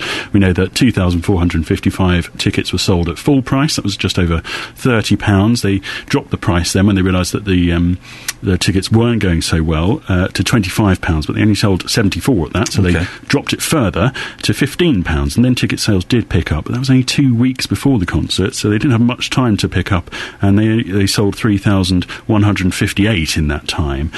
So total ticket sales of around 5,500. If you add in the sort of the deal that they gave people who paid full tickets, the same, they doubled their tickets. Okay, so they gave them, if you bought a ticket full price, you got a free one. You got a free one back, didn't get your money back. So around 8,000 tickets altogether were distributed, if you know. Do you think this is going to happen again next year? Is this going to be an ongoing event? I think they'd like to. I mean, on the positive side of things, they do say that hotel bookings were up, the publicity generated from the torch relay was very positive, the pictures of Lewis Hamilton carrying the torch. They were everywhere. They were on the papers, on the TV, everywhere. No, they only knew about that a couple of days beforehand, so they couldn't have budgeted for that. So it was a bit of a lucky draw, really, that one. But the kind of income from businesses or from people who were attending the concerts, attending the torch relay was high. They say those pictures generated around £250,000 worth of publicity if they were to have spent it. So they said there were some positives. Will it happen again? I think it might happen differently, but it might happen again. I mean, people did seem to enjoy it, but whether or not that enjoyment is offset by the amount of money that the council have had to spend. Okay, well, we're joined on the line now by the leader of Luton Borough Council, Hazel Simmons. Good morning, Hazel. Good morning. How much money has been spent on this festival by the council? Well, as we explained to council last night, we can't give you that exact figure. We've tried to be as open as we were, which is why we gave you the ticket sales as we are at the moment. There's still some being verified because it's only been a week after the festival, and obviously we've still got invoices coming in, still work to be done to get to final accounts. But we will produce a public final set of accounts once we've got them all. And how long do you think that will take? Well, we're hoping September. Wow. So we're hoping. Don't quote me on that because September seems you'll say you said September, but I'm hoping for September. September seems quite a way away. You must have a rough idea. I genuinely don't. We were determined to give council a verbal report last night on the ticket sales because we'd promised that, and that's what we did. And as your reporter announced, there were 8,142 tickets actually used at the conference. So we were quite pleased. We're very pleased with the festival. There were that many used, but people enjoyed that festival. You mustn't forget that. No, of course. 5,000 people enjoyed that festival. 12,000 attended the torch relay. A lot of young people were able to see stars they would never have been able to afford. Hazel, you mentioned the number of tickets that were used was 8,000 odd, but only 5,500 were actually sold. Yes, I accept that. Yeah, I accept that. Did you get the price wrong? Well, no. We're told when we did our marketing initially, way back last year, when we did proper market research, as you would have expected, although we're kind of assumed that we were stupid and didn't do that. Of course we did that. We did market research, got told that was the price people would pay, so that's what we set the tickets at. But gradually, over the weeks leading up to the festival, we got told by the local public here that it was too dear to take a family, and they wanted to bring a family. They wanted it to be a family event, so that's why we reduced the cost. How many people did you question in the market research? I'd have to produce that report for you, but a lot. It was done properly by a market research company. Was it 500? I think it was, actually. It may be more than that. Okay. Because I could have told you 30 quid to see Ollie Murs. That's not going to sell out. Well, that's not what we were told, and we based our ticket sales on that. Okay. That's what we were told. Trevor Holden told us that lessons will be learnt. What lessons have you learnt from Love Luton? Well, we're still doing the debrief on the Love Luton things, but, hindsight's a wonderful thing, isn't it? If we all had hindsight, it would be great, and we would change things. Of course we would. But, the thing for me that about it was the message that's gone out about Luton is positive. Yeah. There's, we know the messages that go out about Luton are not always positive, and there were about 5 million people just by newspapers that will have known about Luton in a positive way. The event was very successful. We only had one arrest connected to the festival at all over the whole weekend. Everybody had a great time, and if you were there and walking around the site, you could feel the buzz on the site of people enjoying. And Hazel, that's fantastic. And we've heard that local restaurants and hotels have done really well over the whole weekend, and that's fantastic. But there has been a huge loss of, it was being said it was £300,000 last week. It's looking like it's probably going to be a lot more than that. Who's accountable for that? Well, actually, we're not sure about that, and I wouldn't want you to get an impression that there's been a huge loss. We don't know yet. Well, you said it was announced by the council £300,000 last week. Yes, well, that was the insurance we put against it, £300,000. Right, so what does that mean? Well, that's we self-insure ourselves against a loss. The council does it all the time with lots and lots of things. This isn't. So you'll get that £300,000 back from the insurance company?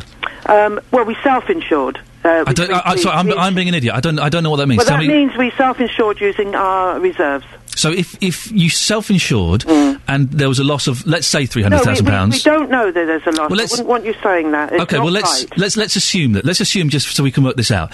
Let's assume there was a loss of £300,000 and you were self-insured, how much of that would you have to pay then? Well, we don't know yet. I'm really sorry.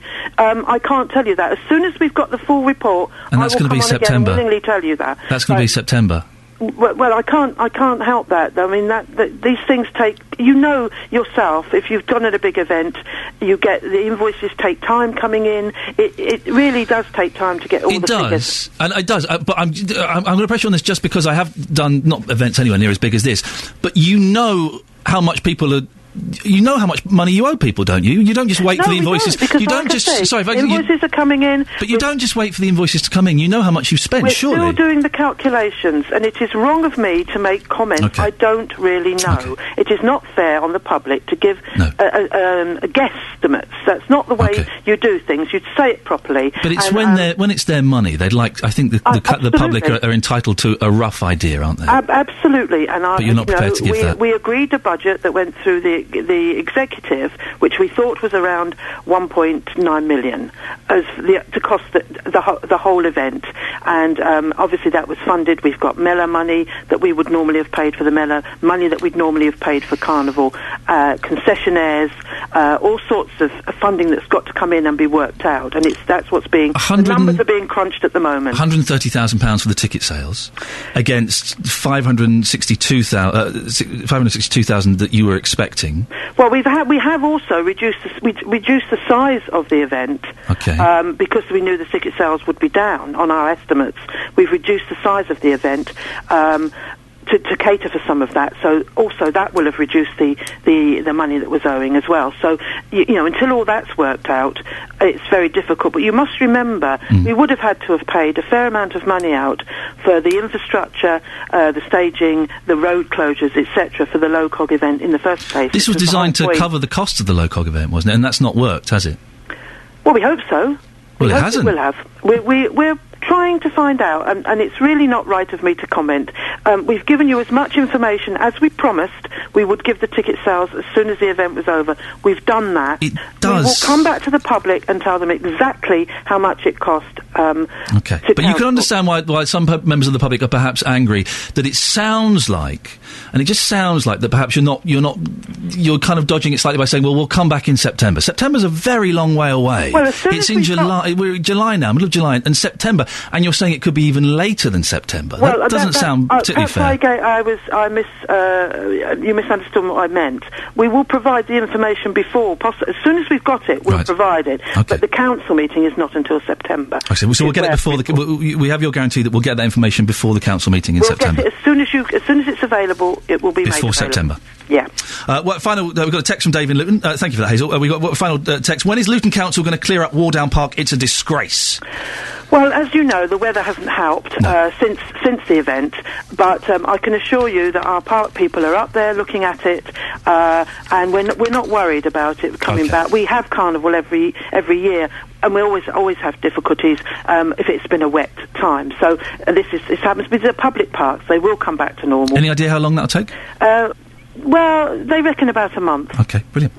Hazel, thank you very much for coming on. Much appreciated. Thank you. Thank you. There we go. That's the leader of Luton Borough Council, Hazel Simmons. Paul, thank you very much. Anything else you need to add to that, or...? Well, I mean, I think, actually, Hazel's probably right. They will have those figures beforehand. Yep. There's a good chance that we'll know those beforehand. I mean, we were told 2 weeks ago that the council had already dipped in to the tune of £290,000 into that insurance. So, we understand that money has been spent. So, well, we have to. If she says she doesn't have the figures, then we have to go along with that, and we will wait to find out what happens once they get all the invoices in. Paul, thank you very much for all your work on that. Herts and Bucks News. BBC Three Counties Radio. Here are your headlines this morning on BBC Three Counties Radio. Opposition councillors in Luton say the town is now picking up the pieces after the council revealed the number of tickets it sold for the recent Love Luton concerts. The council sold a little over 5,500 tickets in total, though not all at full price. Prior to the event, they said they needed to sell a total of 20,000 for the Wanted and Ollie Murs to break even. The pregnant woman attacked in Dunstable last month has given birth to a baby boy. 19-year-old Terry Turner was attacked in Dog Kennel Walk on the morning of June the 26th as she made her way to an appointment with the midwife. Baby Noah was born in the early hours of last Thursday. In sport, Watford drew 1-1 at Boreham Wood in last night's friendly, their first match under new manager Gianfranco Zola. We'll have a full sports bulletin in 15 minutes. We'll also have the full weather soon. And coming up, across the UK, there are more than 2.5 million blue badges available. The government is looking at possible changes to the criteria for assessing who gets one. We'll hear more about that later on. Jonathan Vernon-Smith is cackling away in the studio at my cat-handedness at operating. No, you're very good. Thanks. Almost convincing. You came down and instead of the friendly banter we usually have, where we high-five and hug, you said something quite rude to me. Yes, I did. I said that this morning I'd lost all respect that I had for you. Unbelievable. Why? Well, I lost all respect as I was driving in, and you said quite confidently this morning, I believe in UFOs. Yeah, because I've seen one. Okay. Are you saying that in that UFO are little kind of aliens looking out the window? I am saying that I saw an object that was flying that was unidentifiable. And do you not think there must have been a rational explanation for what that object was? What was it? Well, I don't know. Exactly. There must have been something. It's not aliens, is it? Why landing on the... oh, for goodness sake. Listen, I don't believe in ghosts, I don't believe in talking to Deb, I don't believe in any of that nonsense, right? But mathematically, there has to be life forms out in the universe. It's so big. Okay. All right. So, well, we'll agree to disagree. What's on your show this morning, Jonathan? Let's not have an awkward moment. Yes. Coming up on the big phone in this morning at 9, I'm asking, are you irresponsible if you don't exercise? Lack of exercise, as you've been discussing this morning, is causing many deaths around the world as smoking, apparently, according to new research. In a series of studies to coincide with the Olympics, scientists say inactivity is causing 5 million deaths a year globally, with the UK having some of the lowest levels of exercise. The researchers estimate that worldwide 1 in 10 deaths from heart disease, diabetes and breast and bowel cancer are as a result of inactivity. Well, from 9 this morning, I want to hear your views on this. Are you irresponsible if you don't exercise? Are you just lazy? And are you walking towards an early grave? Or Is it a little more complicated than that? And perhaps, like one of my tweeters this morning, you totally disagree with it. So I had a tweet that said, it's not me that's irresponsible, it's the people who do exercise that are irresponsible. How do they reason that? Because they're always in hospital with their sporting injuries. That's true. Do you go to the gym and work out, Jonathan? Well, I am a reluctant exerciser. Right. I hate exercise. I hate doing anything that makes me out of breath. Yes. Hate it. But Anything. But I do it because I kind of feel as if I should. Yeah. Do you know what I mean? That'll stop. I did that for a while, and then it stopped. And you don't do any exercise? Well, just a couple of weeks ago, I noticed I was getting a little bit of a pot belly. I thought I'm going to do some sit-ups and some press-ups every night, and that'll help. And I did 10 sit-ups and 10 press-ups. I was bathed in sweat, and I was absolutely knackered. So I knocked that on the head. And that's it? Yeah, that's it. You've never done it again? No. Do you think you're irresponsible? No. Well, we'll see if people agree with you or not from 9. Are you irresponsible if you don't exercise? Here's the number. It's 08459 455 555. In every other way, I respect you. It's just the alien business. Thank you very much, Jonathan Vernon-Smith there, who I used to like. I've gone right off him, actually. Got right off him this morning. It's time to get the weather now with Steve Weston. We're going to move on quickly because we're running out of time again. It always gets very busy around this time. Did you know, dear listener, that across the UK there are more than 2.5 million blue badges floating about? My mum's got one. They're, of course, supposed to make it easier for disabled people to park their cars and get around. But the government is looking at possible changes to the criteria for assessing who gets one. Is it too easy to get a blue badge? What's your experience? 08459 455 555. Our reporter Jonathan Josephs has been to Dunstable to find out what badge holders think about changes to the scheme. The blue and white sign in front of me is crystal clear and overwhelmingly familiar to motorists. Disabled badge holders only, it reads. But just who should qualify to use parking spaces like this one in the Priory Gardens Church Close car park just behind Dunstable High Street? At the moment, eligibility is often linked to the Disability Living Allowance, but the government's replacing that benefit with what it's calling the Personal Independence Payment. And so, it's having to reassess how it works out who gets a blue badge. With just over 2.5 million in circulation, changes will certainly be far-reaching. So what sort of people currently have the permits which let them park on yellow lines and for free in metered bays? I've got chronic inflammatory demyelinating neuropathy and it affects my arms and my legs. It sort of more or less paralyses my legs. So having a blue badge presumably makes getting around a lot easier for you? Yeah, a lot easier. It enables me to get about. Are you concerned at all that any changes might stop you having a blue badge? Yeah, I am concerned because some people that really, really need it have been refused it anyway. I know people that's had it refused and they do genuinely need it. If they refuse me one, then it would cause a lot of problems for me.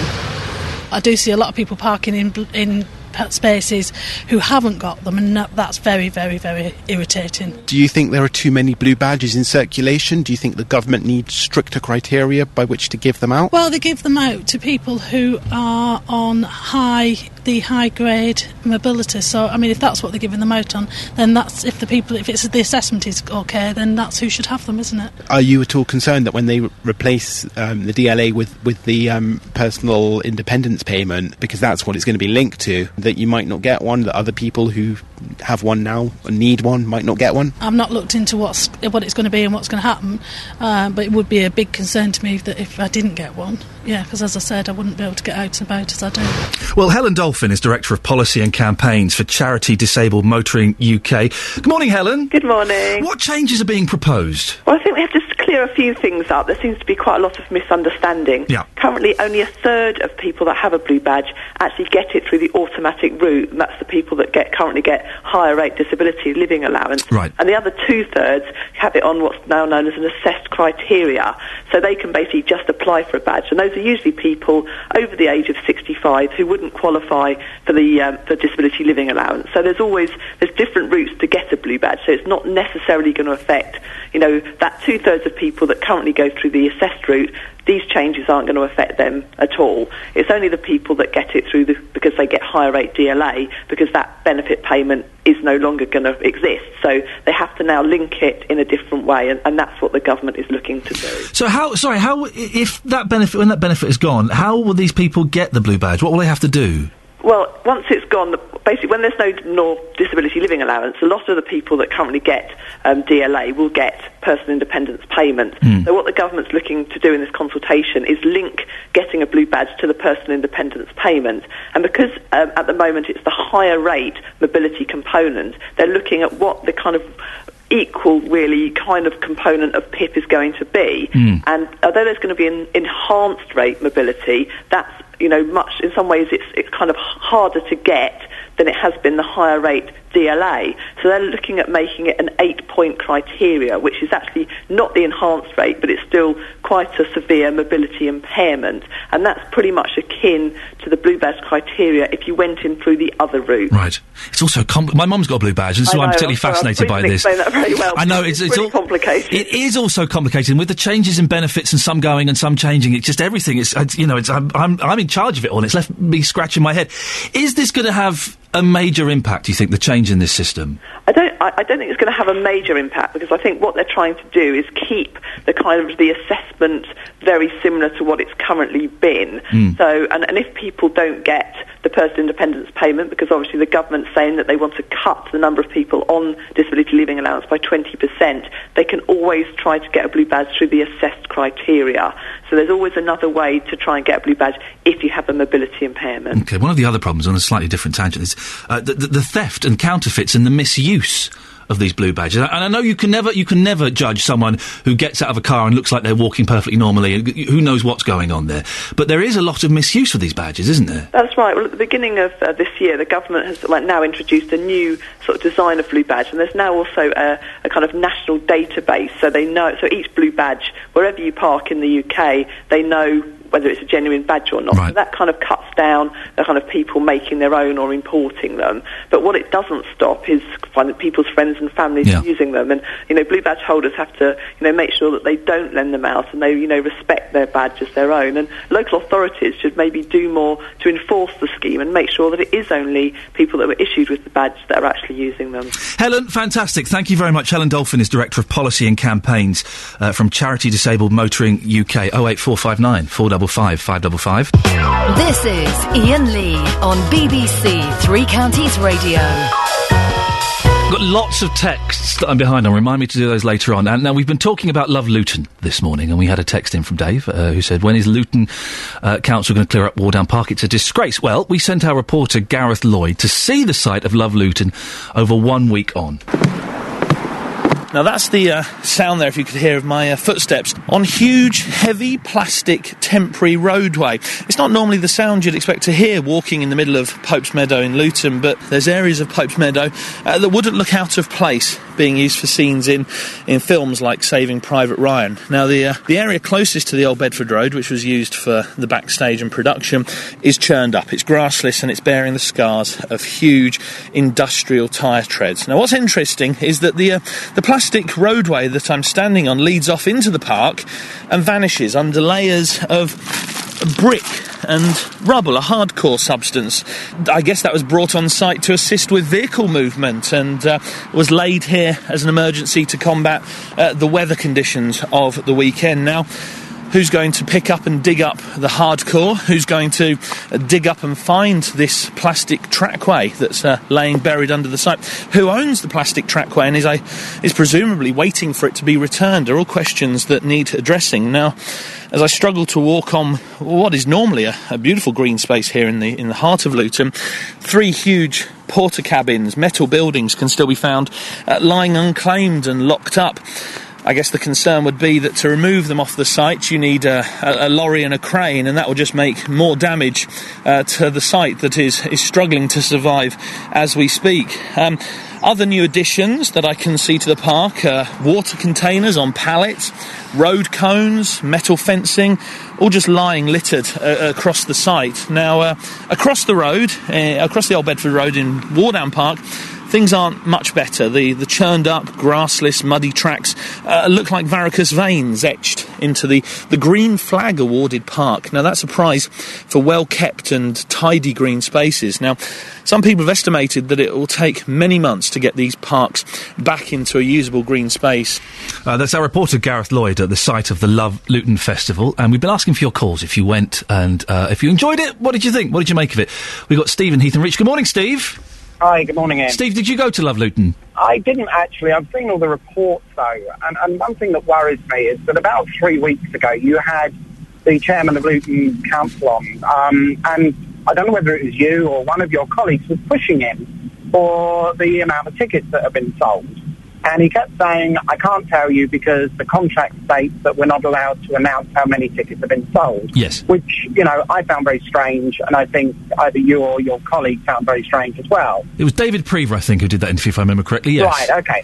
But I mean, my concern here is listening to the lady that's been on this morning, you know, have they actually sent purchase orders to these people that they're expecting invoices from?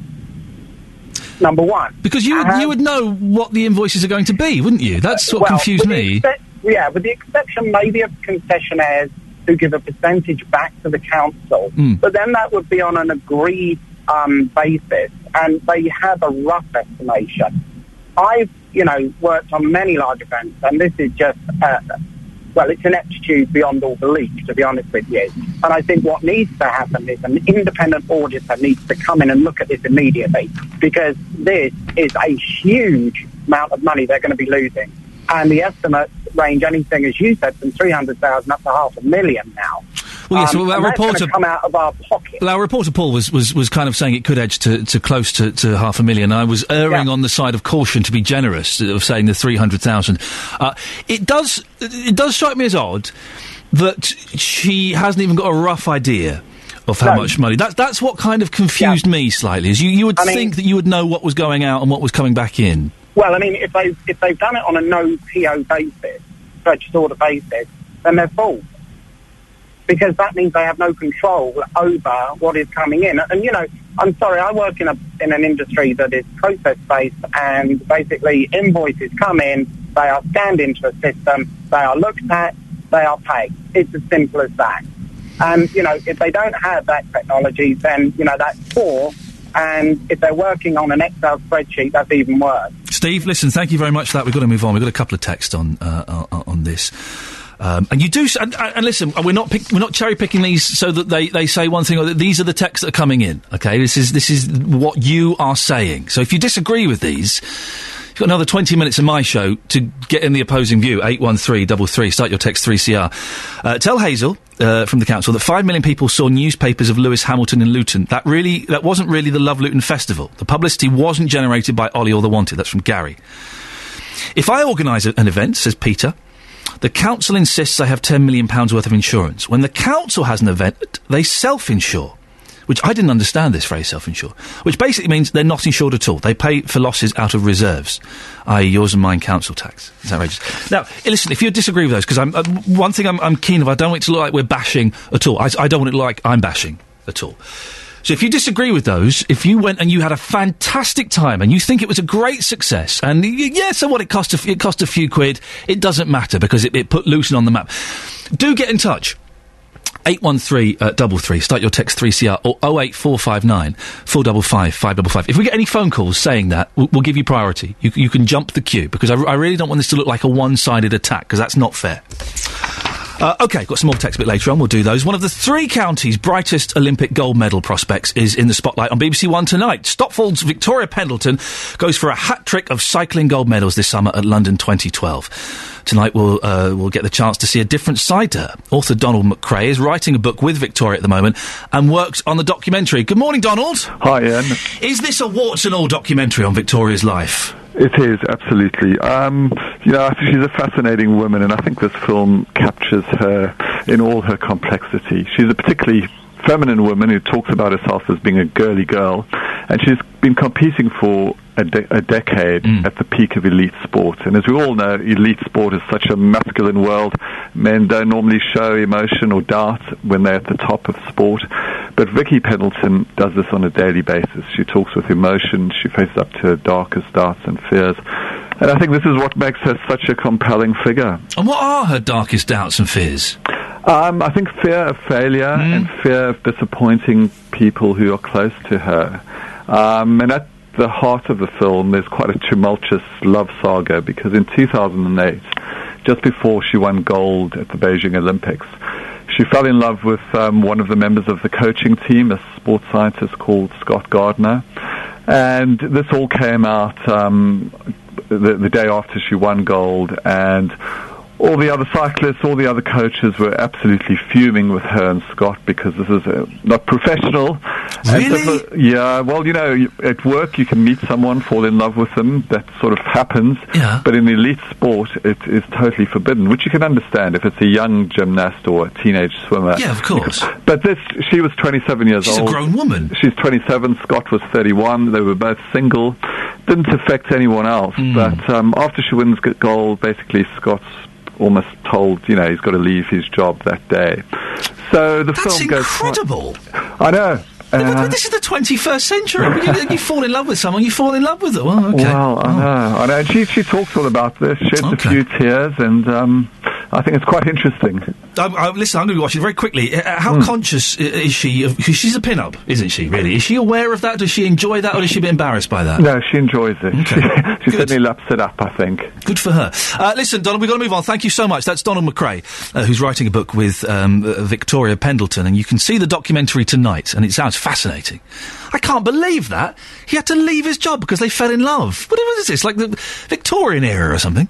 The documentary, Victoria Pendleton, Cycling's Golden Girl, is on BBC One tonight at 9pm. Thank you very much, Donald. Right. Beds, Hearts and Bucks News. BBC Three Counties Radio.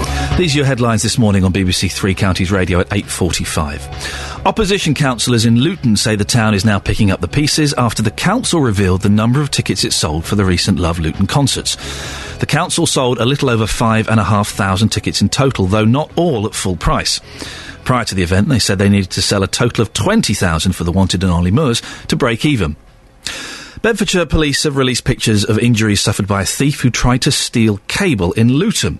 A 16-year-old received flash burns to his face and nostrils, and a 20-year-old had third-degree burns to his hands and arm after trying to steal cable from a disused building at Power Court near the town centre. In sport, Watford goalkeeper Scott Loach is set to move to Ipswich.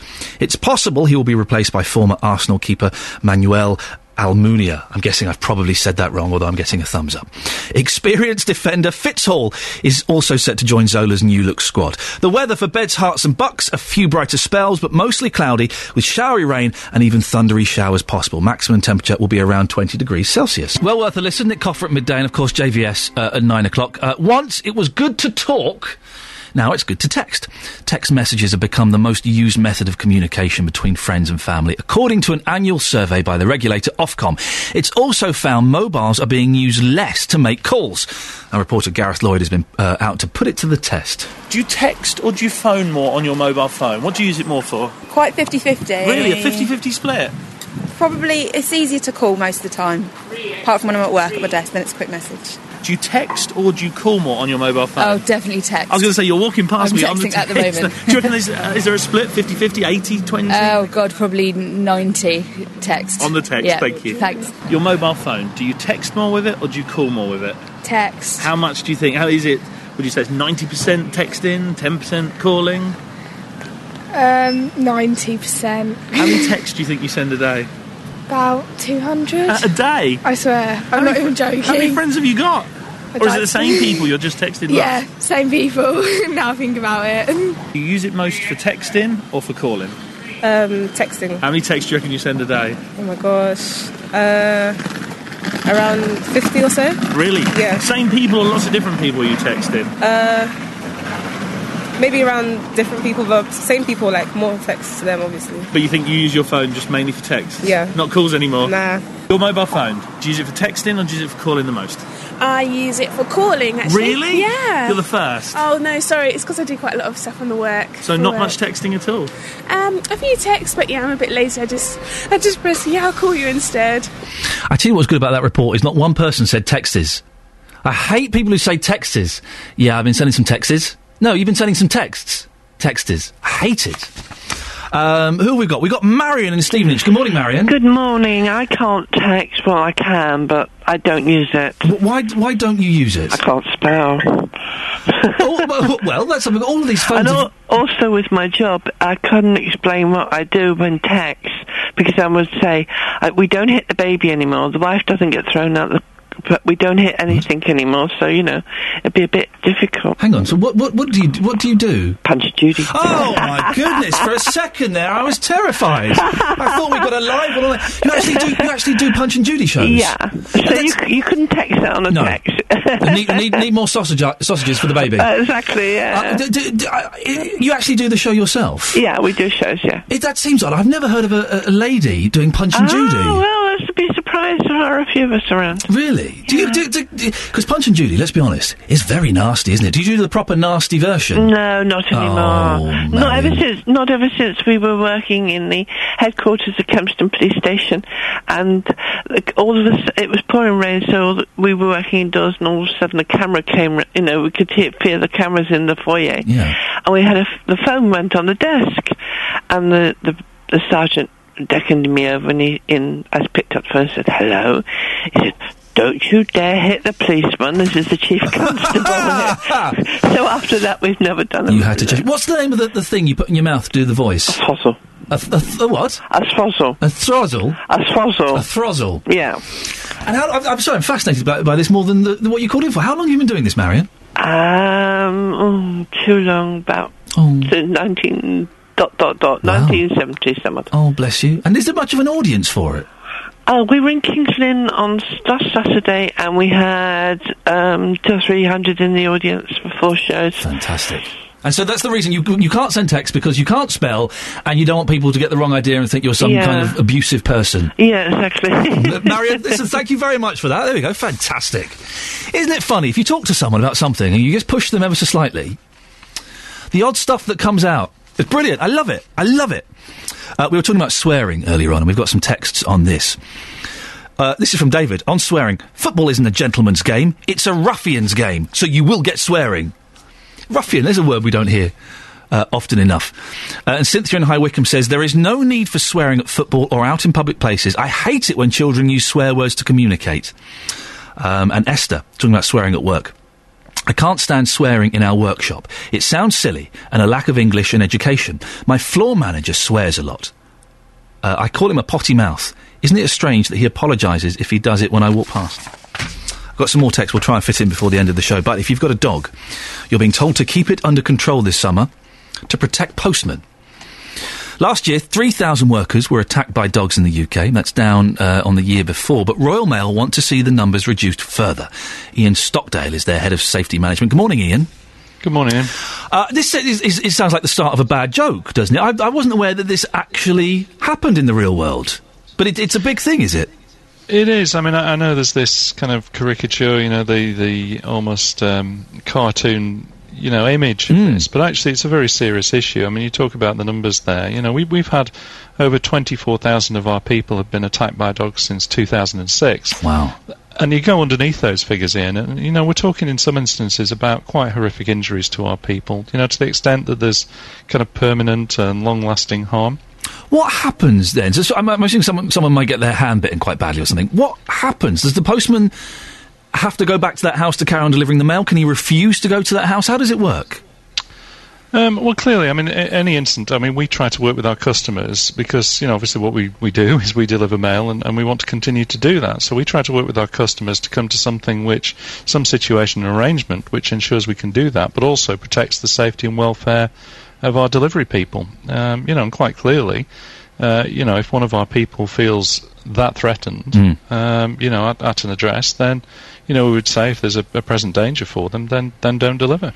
The number of attacks is down on last year, so that's got to be a good sign, hasn't it? Absolutely. We would thank all of our customers that have worked with it, and there have been, a lot of customers have worked with us to try and, resolve some of these situations, and that, is reflected in the work we've done internally, plus, what some of our customers have done, and that's why the numbers have come down, but, the number's still too high. Ian, what is your advice to dog owners? What are you trying to say to them?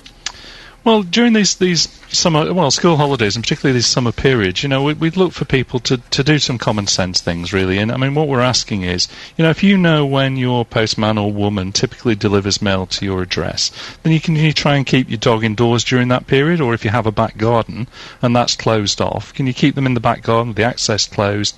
Then obviously our delivery person can get in and out without having to come into contact with the dog. But equally, sorry. No, I was going to say, I guess part of the problem is that there is such an inconsistency these days on what time the postman comes. When I was a kid, the postman came at 7:20 and then he came at 2:30. And now, my postman is fantastic and he's a great bloke and I always have a chat with him.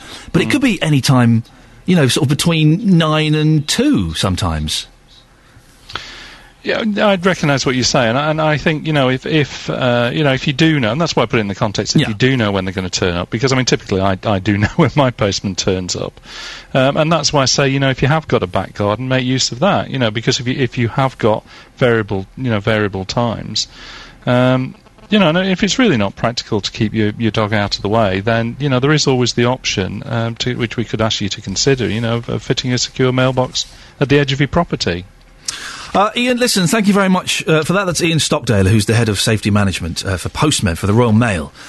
It does sound like a cartoon, doesn't it? It's the cartoon image of a postman getting his backside bitten by a dog, but it happens, and there's some quite nasty injuries are going on, so just keep an eye on that. Jonathan Vernon-Smith is coming up. I can see him warming up his studio. We've got time to fit in some of these texts, which is great. We haven't had a call from anyone kind of giving the thumbs up to the Love Luton Festival, and I was keen to get one because I don't want it to sound like I'm attacking them. I don't want it to be a completely one-sided thing, and I could see how someone might get the impression it is. I want this to be as neutral as possible, but all the texts we've had have kind of been knocking it a bit. Maybe we'll talk about it a little bit more tomorrow. We were asking bands that you thought were overrated. I'm really disappointed in some of you. Rosie in St Albans never liked the Beatles. But then her reason for not liking the Beatles is very odd. Never liked the Beatles. Soon as I hear those descending cellos, I cringe. Are the Beatles famous for descending cellos? Really? I don't know. Morning, Ian. Overrated Coldplay. I just don't get them. They're so depressing. Yeah, Coldplay is an obvious target. Coldplay is an obvious target because they are bobbins, aren't they? I heard Coldplay once described as music for people who don't like music, which is harsh, but possibly fair. Also, never understood the attraction of Elton John, Lorraine and Burnham. The early Elton John I quite dig, actually, now. I was always thought I think he was tainted by the 80s. When some of his songs were a little bit silly. Judy from Hatfield, the Beatles never rated in my eyes, and don't get me started on ABBA. ABBA are a good pop band, aren't they? We're talking about phones as well. We've got some great calls on the phones. The decline in the number of phone calls compared to text. More people are texting than making phone calls. Phone calls are on their way out. I use my landline all the time as I get absolutely no reception on my mobile indoors, says Anonymous. Dial-a-disc. I think the original number for dial-a-disc was 16, says Gary in Luton, but then someone else says, this makes more sense, Chris in Great Denham. From memory, the jingle went dial 160, where the music says hello, you're through to the Woolworths disc line. This is kids, you don't know you're born with your Spotify and your Shazams and your iTunes and all that nonsense, your MP3s. You used to have to go into a phone box, put 5 pence in and dial a number. You could then dial a number 1 to 10 to hear the top 10 single of your choice. I feel old now. Cheers, Chris. It is old. What else have we got? We got one more on the phone. It's 60 pence for about half an hour in a call box. Is it? 60 pence for half an hour. I went to use a phone box 2 months ago. Went to 4 of them, but they were vandalised, so I gave up. We might do something on phone boxes, because I'm amazed that they're still around. They're sort of getting rid of them now. But there's still a few around. Who uses a phone box? Why would anyone use a phone box in the year 2012? Rant over. Travel news now. Here's Sophie Tyler. Beds, Herts and Bucks travel. BBC Three Counties Radio. Is for drivers who have short journeys. Oh, no, we don't have Sophie Tyler. Sophie Tyler has been stuck in the traffic that is the internet. Let's try now. Sophie, are you there? No, Sophie has disappeared. There is no travel. Hello, indeed, the Jonathan Vernon-Smith team, as they wander in, not knowing what's ahead of them. Well, I think they know what's ahead of them. Well, never mind. We can talk about what's on Jonathan's show. Oh, let's try this one. Sophie, are you there now? I'm here now. I do apologise, Sophie. Away you go. That's all right, thank you. Sophie Tyler, BBC Three Counties Radio. Sophie, you did an excellent job. Well done. Thank you very much. Time for me to say ta-ta. Jonathan's coming up next. Getting beds, hearts and bugs talking. This is BBC Three Counties Radio.